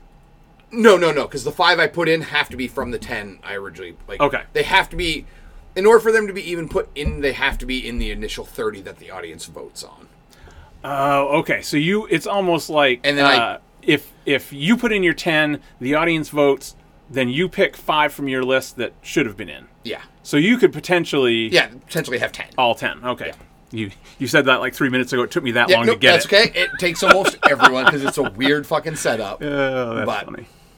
But again, we had to do something different from all the other fucking screen drafts and all the other shit that was out there. So. Right. So what I'm going to do then... I don't know why I'm talking this out. I was gonna take the stream only off it and then see how different my list is, just to see if no, not really. Yeah, that's exciting. So you'll end up with 20 movies. 20 movies total. That's going to be a good list. It'll be a good list because, it should be, yes. especially with two people that haven't watched a bunch. Mm-hmm. I'll be interested to see what they pick, because it won't be stuff they've seen. Maybe. Yeah. I mean, most likely no. Your Parasites and your Train to Busan. Because what happens is when we go to like the draft show for the tournament, we started off. We have put in the 30. The audience have voted on their 5, so we know the 5 of the audience. So that can eliminate that will likely eliminate stuff like that. I will not eliminate, but that means I won't have to put in Parasite, right? Because it'll likely be like Parasite, Train to Busan, Old Boy. But you will or will not know that beforehand. We do know that beforehand. Okay. And then what happens is the 3 of us each take turns naming one film at a time. And part of the game is, okay, I have these films I want to get in, but I bet Eric's going to put that one in. Right. So I'm not going to put that in. Right. And then you get to oh shit, I only have one pick left. Nobody's put in that film I thought was going to get put in. Do I do that now? Yeah. Are you going to pick anything that you haven't seen? No. I will only pick ones I have seen. Interesting. Mm-hmm. So when does all this choosing happen? Probably the first week of November. And I will send you the link so you can vote on it, too. Yes. I will vote on it. Yeah. Because it's usually Andrea votes on it. Our friend Robert, who is a filmmaker in Australia, votes on it. We did an Australian one for August, so we got actually a lot of ones for that one because Robert sent it to all his friends, Australian filmmakers. Right. That was actually a really good punch out. But oftentimes it ends up being 3 films you would expect out of that list because it's just the way it goes. Because it often turns into a 2 versus 1. Yeah. Type of thing. See, good, bad, weird that AMC doesn't show up there. It only shows up on Just Watch, which is funny. Go back to that for a second. Oh, because that's Eric right there. I know. He wants to watch. So see, I should do that. I should go through and snoop to see what's on their want to watch list. We can do that right now. It's funny because that's what happens a lot on the Screen Drafts episode. They're like, well, I snuck through your letterbox, and one of the guys often is like, yeah. I didn't even log that I watched it until today because I don't want you seeing my reviews. Yeah. Ooh, there's a lot. Do you want to know which Korean movies he has on his watch list? Yes. He has The Outlaws on there, JSA, The Villainous, The Quiet Family, which I started, didn't finish, The Brotherhood of War, the original Housemaid, because there has not Handmaiden, because there is it's actually the reason I got AMC Plus is that the remake of this is on AMC Plus and it stars Squid Game guy. Oh, okay. But this is on Criterion. Oh, good. Age of Shadows is on his list. That surprises me. Well, Eric is a very conscientious film student. He is the one who is will watch really watch some top tier shit. The tough one's going to be Nathan, because Nathan loves his fucking schlock. Yeah. So I could see him totally throwing out just some weird fucking stuff that sounded cool. Revenger, which I've never heard of. Satan's Slaves, which I've never heard of. That makes sense. That's actually good. Satan's Slaves. That's a good movie. You gave it a 3.5. Yeah, that's a pretty good movie. Who's in it? I thought that was Indonesian though, and not Korean. It came up Korean, but this, it's got a Korean producer. I don't know if that. I think that one's more Indonesian than anything else. Yeah, the director's name is Anwar, so that's not Korean. So he's got Burning, The Wailing, Witch Part 1, Bittersweet Life. These are all available too. Memories is on there. Sympathy for Lady Vengeance. Mr. Vengeance, Thirst, Handmaiden, Good, Bad, Weird, I Saw the Devil, and Mother. It's a good list. Yeah. Yeah. But there are holes. Yeah. Yeah, that's fun. So you can snoop in there, see what he's gonna maybe. Likely he's gonna, because he'll start watching them at like first week in November. So will you? Okay, let me put it this way: are you going to watch stuff between now and November and then potentially use it? I would like to say yes. Okay, but we'll see how that goes. Gotcha. Because again, my movie watching has sucked. But then again, I'm gonna be, home icing my balls for 2 days, so right. I'll watch movies those days. Right. And because the thing is, and this was something we haven't even talked, like with the King, all the King movie watches and the discussion we've done on Video Monsters, I've really wanted to go back and reread some of his books. Yeah. And catch up on a lot of the ones I've missed. Yeah. And I started logging them on Goodreads, which is like the way. I know I'm a much more conscientious viewer of something when I'm logging it on Letterboxd. Oh, 100%. So the fact that I'm now tracking myself on that. Yeah. Because you kind of hold yourself accountable. Yeah. So I read Fairy Tale this past month. Yeah. Good? Pretty good. Yeah. Very Eyes of the Dragon-y. It's people are like, oh, it's his best book in decade. No, it's not. But it's very much a return to that King kind of fantasy. Yeah.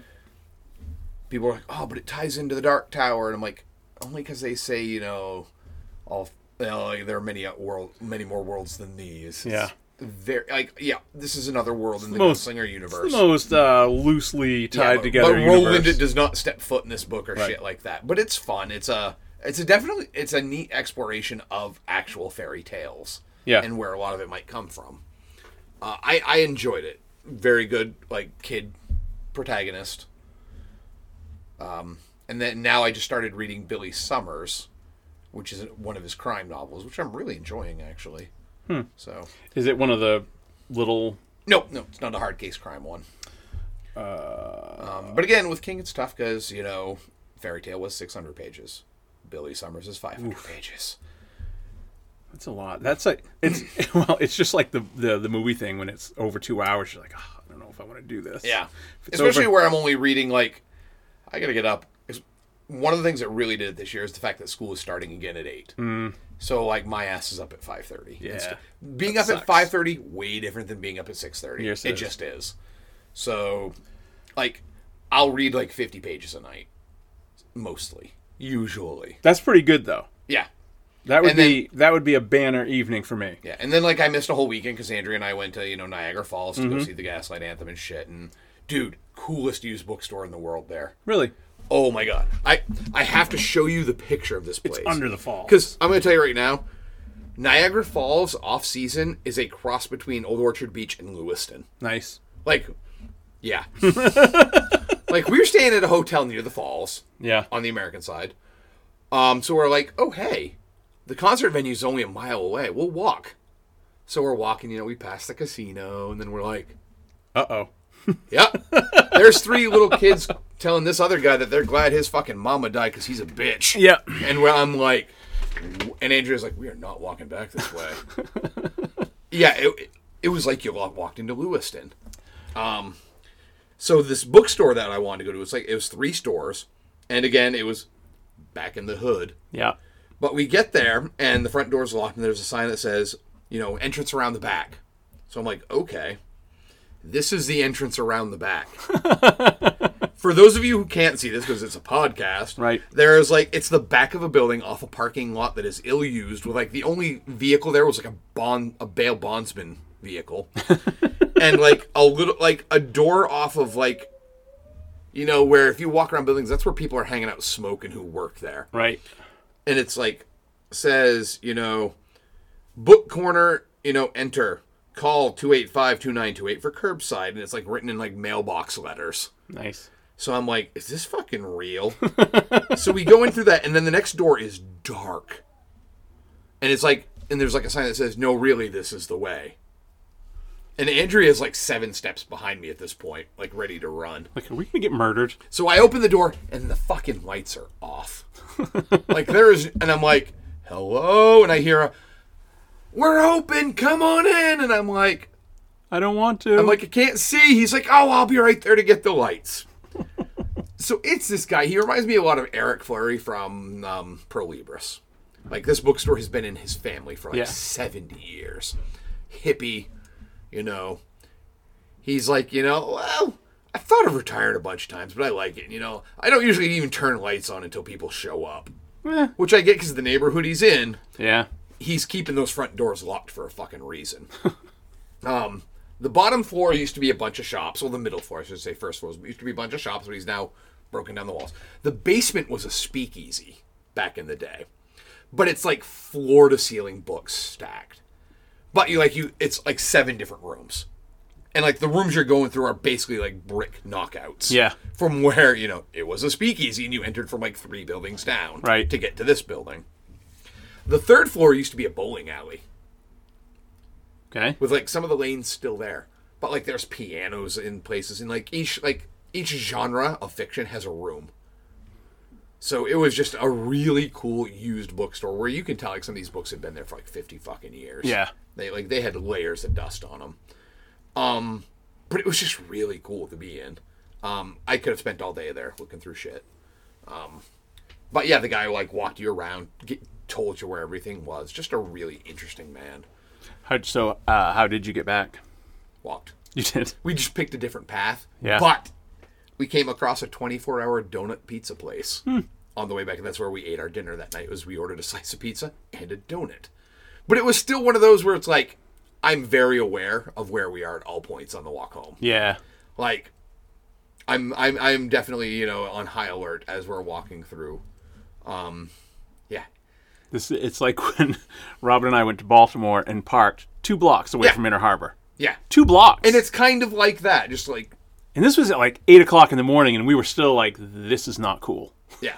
And when we got to the restaurant, they said, that's not cool. Yeah. And it was 2 blocks. You're like, because the same thing happened to us in Baltimore when we went to a comic convention, and we were like, oh, there's a Dunkin' Donuts a block and a half that way. Let's go get it. And then you get there and you're like... Shit changes fast. Changes real fast when you get away from the water. Yeah. But yeah, it felt very much like that. But then the next day, it's a Saturday morning. Yeah. It's all touristy again. Yeah. And we're like, this is so weird. And it's like, the venue where we saw the concert was actually like a 150-year-old theater. Yeah. And they'd spent millions refurbishing it, like 10 years prior. And I'm just like, why?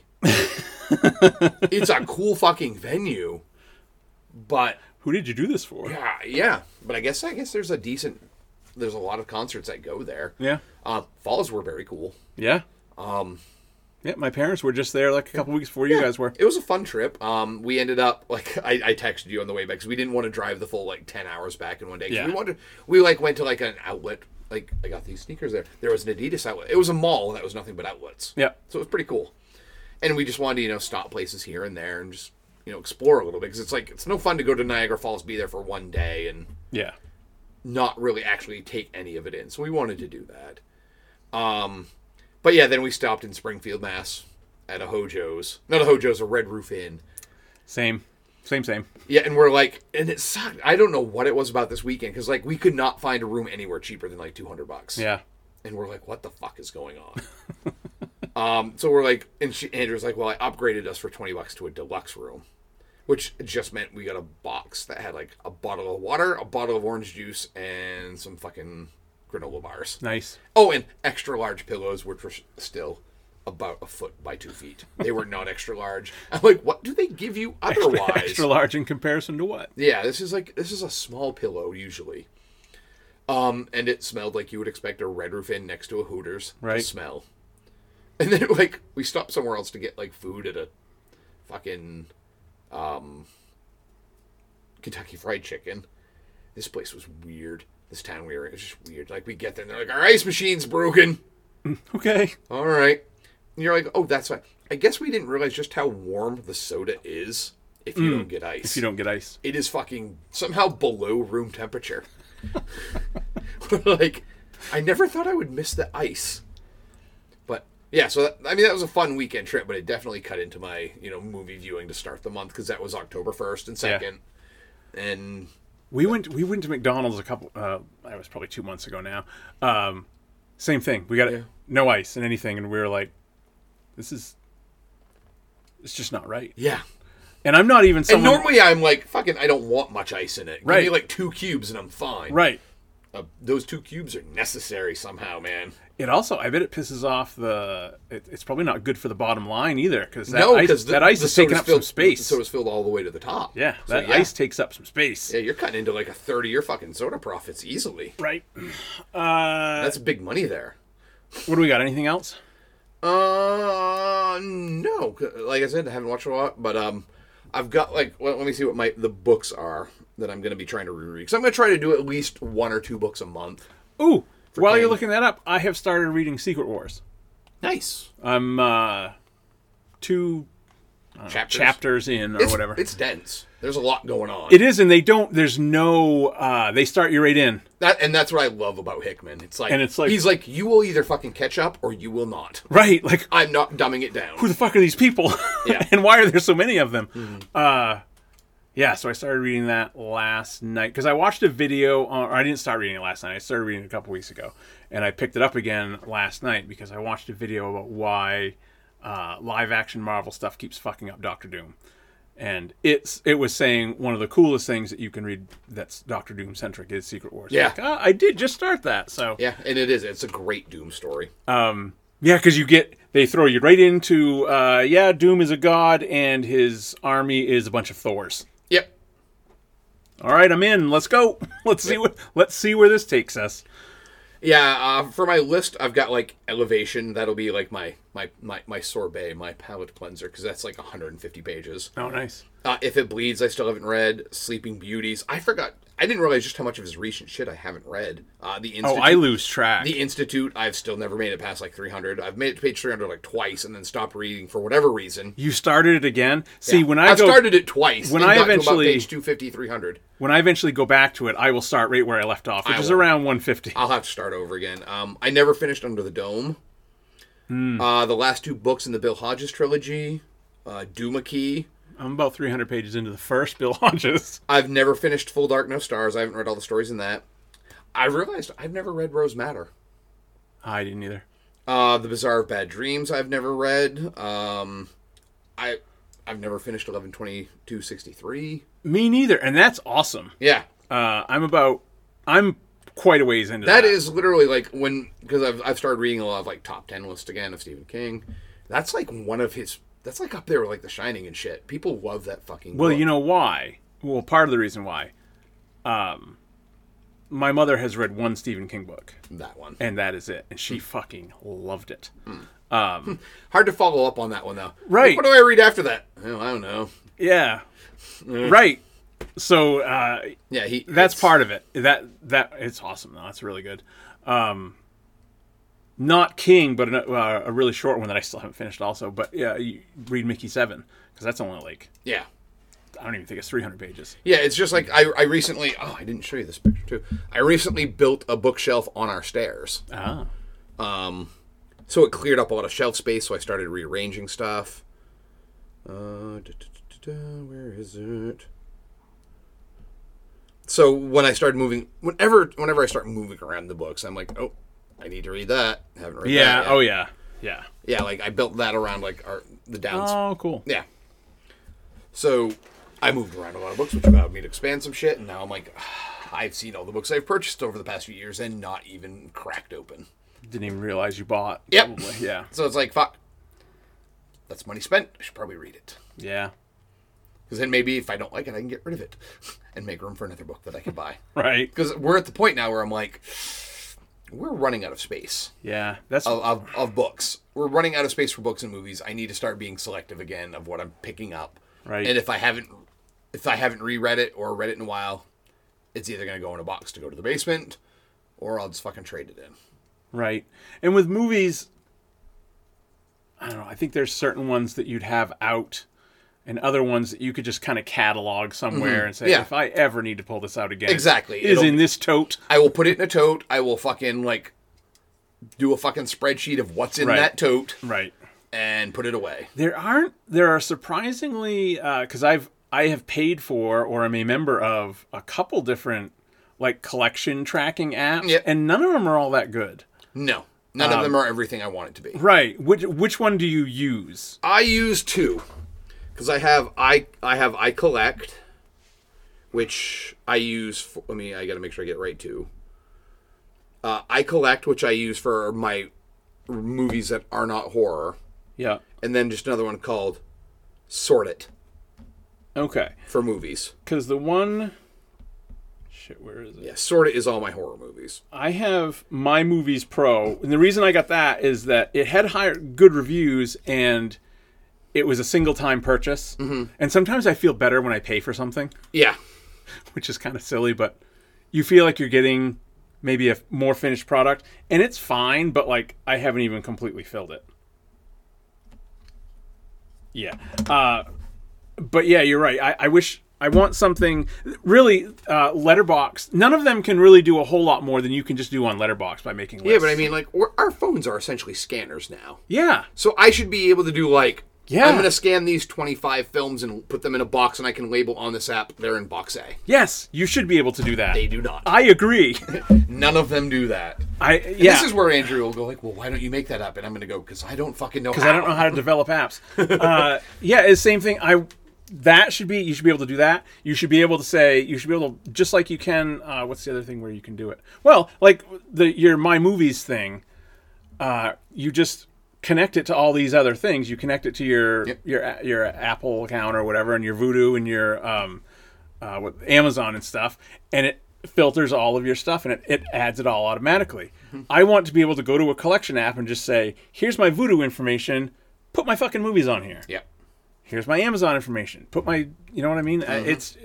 But nothing like that seems to exist, or I haven't found it.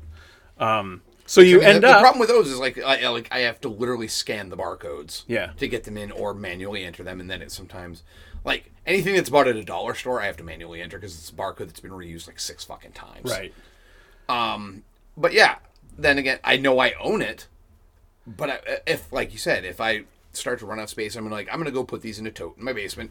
Yeah. I would like to go beep, beep, beep, beep, beep, beep, correct, and they're all in tote A, and then I can send it to my fucking printer, and have it print a fucking list of what's in the tote, so I can put it on the fucking tote, or put it in a fucking sleeve, and then I know. So if I know, I haven't watched that movie in 10 years, but I know I own it and I want to watch it. Yeah. Oh, it's in tote A. I can just go downstairs and look in fucking tote A instead of going through like 8 different fucking totes. Because if you can't find it quickly, you might as well not even have it. Yeah. At this point. Yeah. Don't know if that was me or you. That was me. Yeah, exactly. Because again, we all know that hey, I want to watch Cocoon. Well, fuck you. Unless you own it, you're not watching it because it doesn't stream anywhere. Right. So I know that's one, I'm not going to ever get rid of that movie because I know it's tough to find. But how many movies do I think aren't tough to find that I have in my collection? Yeah. That if I went to go fucking stream them, I'm going to be like, shit. Yeah. Glad I have that then. And it just, She says thanks. She was asking me a question. Yeah, and that's what I've run into with all the shit that's in the garage. Mm-hmm. I know what's out there. Yep.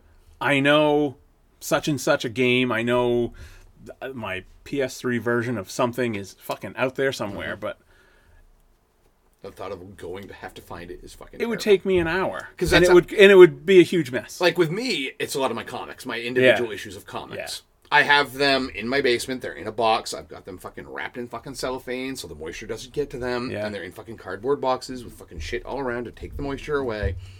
But I'm like, oh shit, I need to go find my Swamp Thing run. Well, fuck. Yeah. It's in one of these boxes that I've taped shut so that even more moisture, I've moisture-proofed the shit out of these things. Yeah. But it means if I want to go look for it, I need to bring my knife with me. I need to bring something to re-fucking tape it up. And I'm probably going to look through 7 boxes before I find it. Right. It just doesn't seem worth it. Yeah. I know with movies... At that point, I'm like, is it on the app? I'm just going to read it on the app. I have bought things that I know are in that garage. Yep. And movies and stuff, I've done that many times. I've bought graphic novels. I know that I have 2 copies of...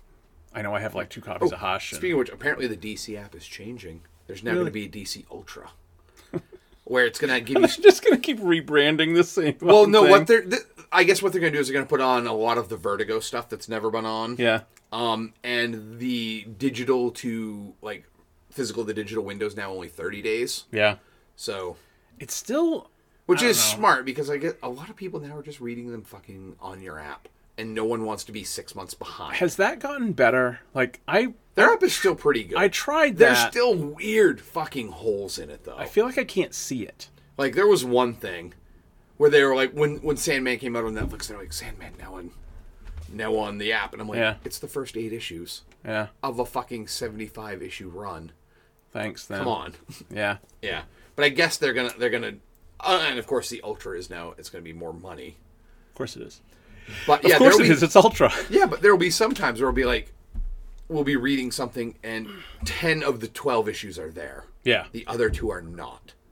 Yeah. Because some creator didn't agree to it. Yeah, I had a hard time finding stuff. Marvel's even worse for finding shit. Maybe it was the Marvel one that Marvel was so app bad. is really fucking tough at times. But at least on the Marvel app you can search by creator, which helps. Low scores early on in the early window. I haven't even checked. Nah, it's not worth checking. I'm actually having a great season this year in both leagues, so I'm just waiting for it to all go south. Yeah, that's the way it goes. Because it's like, oh well, when is Josh gonna get injured? Pittman's got 10 points already. Oh. Yeah. Thankfully, though, I'm up against Auto Draft Express, and they are not having a good day so far. Either. Smoked me last week. Scored like 160 points. They are only projected for 102 today. Nice. And I'm down to 112. I was up at 128 earlier. So someone in your early window is having a bad day. Wilson had a fumble. Yeah. And my Cincinnati D has given up 14 points to New Orleans. Really? Oh, come on, don't lose to New Orleans. Sorry. My Cincinnati D has been great for me so far. Like, because I switched off I had the Chargers week 1, and then I switched off them. Yeah. And Cincinnati's been great for me because they've been getting fumbles and interceptions. Are they losing to New Orleans? They are losing to New Orleans 7-14. It's early in the second, but still, the fact that they've given up 14 points to New Orleans. Yeah. Because I kind of wanted because the Eagles have New Orleans #1 pick next year. I want New Orleans to be like fucking horrible. And Young-Hoo Ko, who had a terrible week for me last week, he was like dead even, pretty much. He missed like an extra point. I mean, he missed a field goal and got an extra point.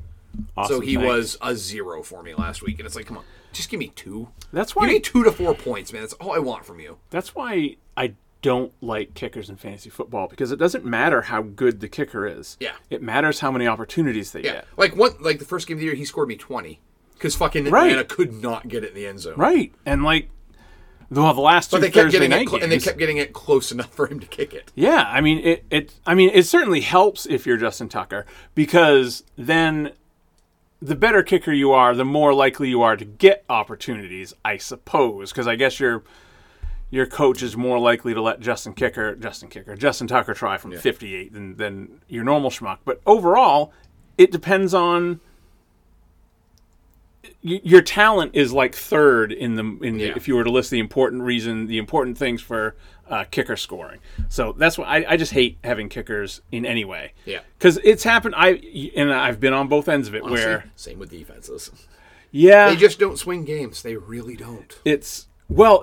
They can in extreme circumstances. Then it's like just kind of bullshit. Yeah, no one is really like.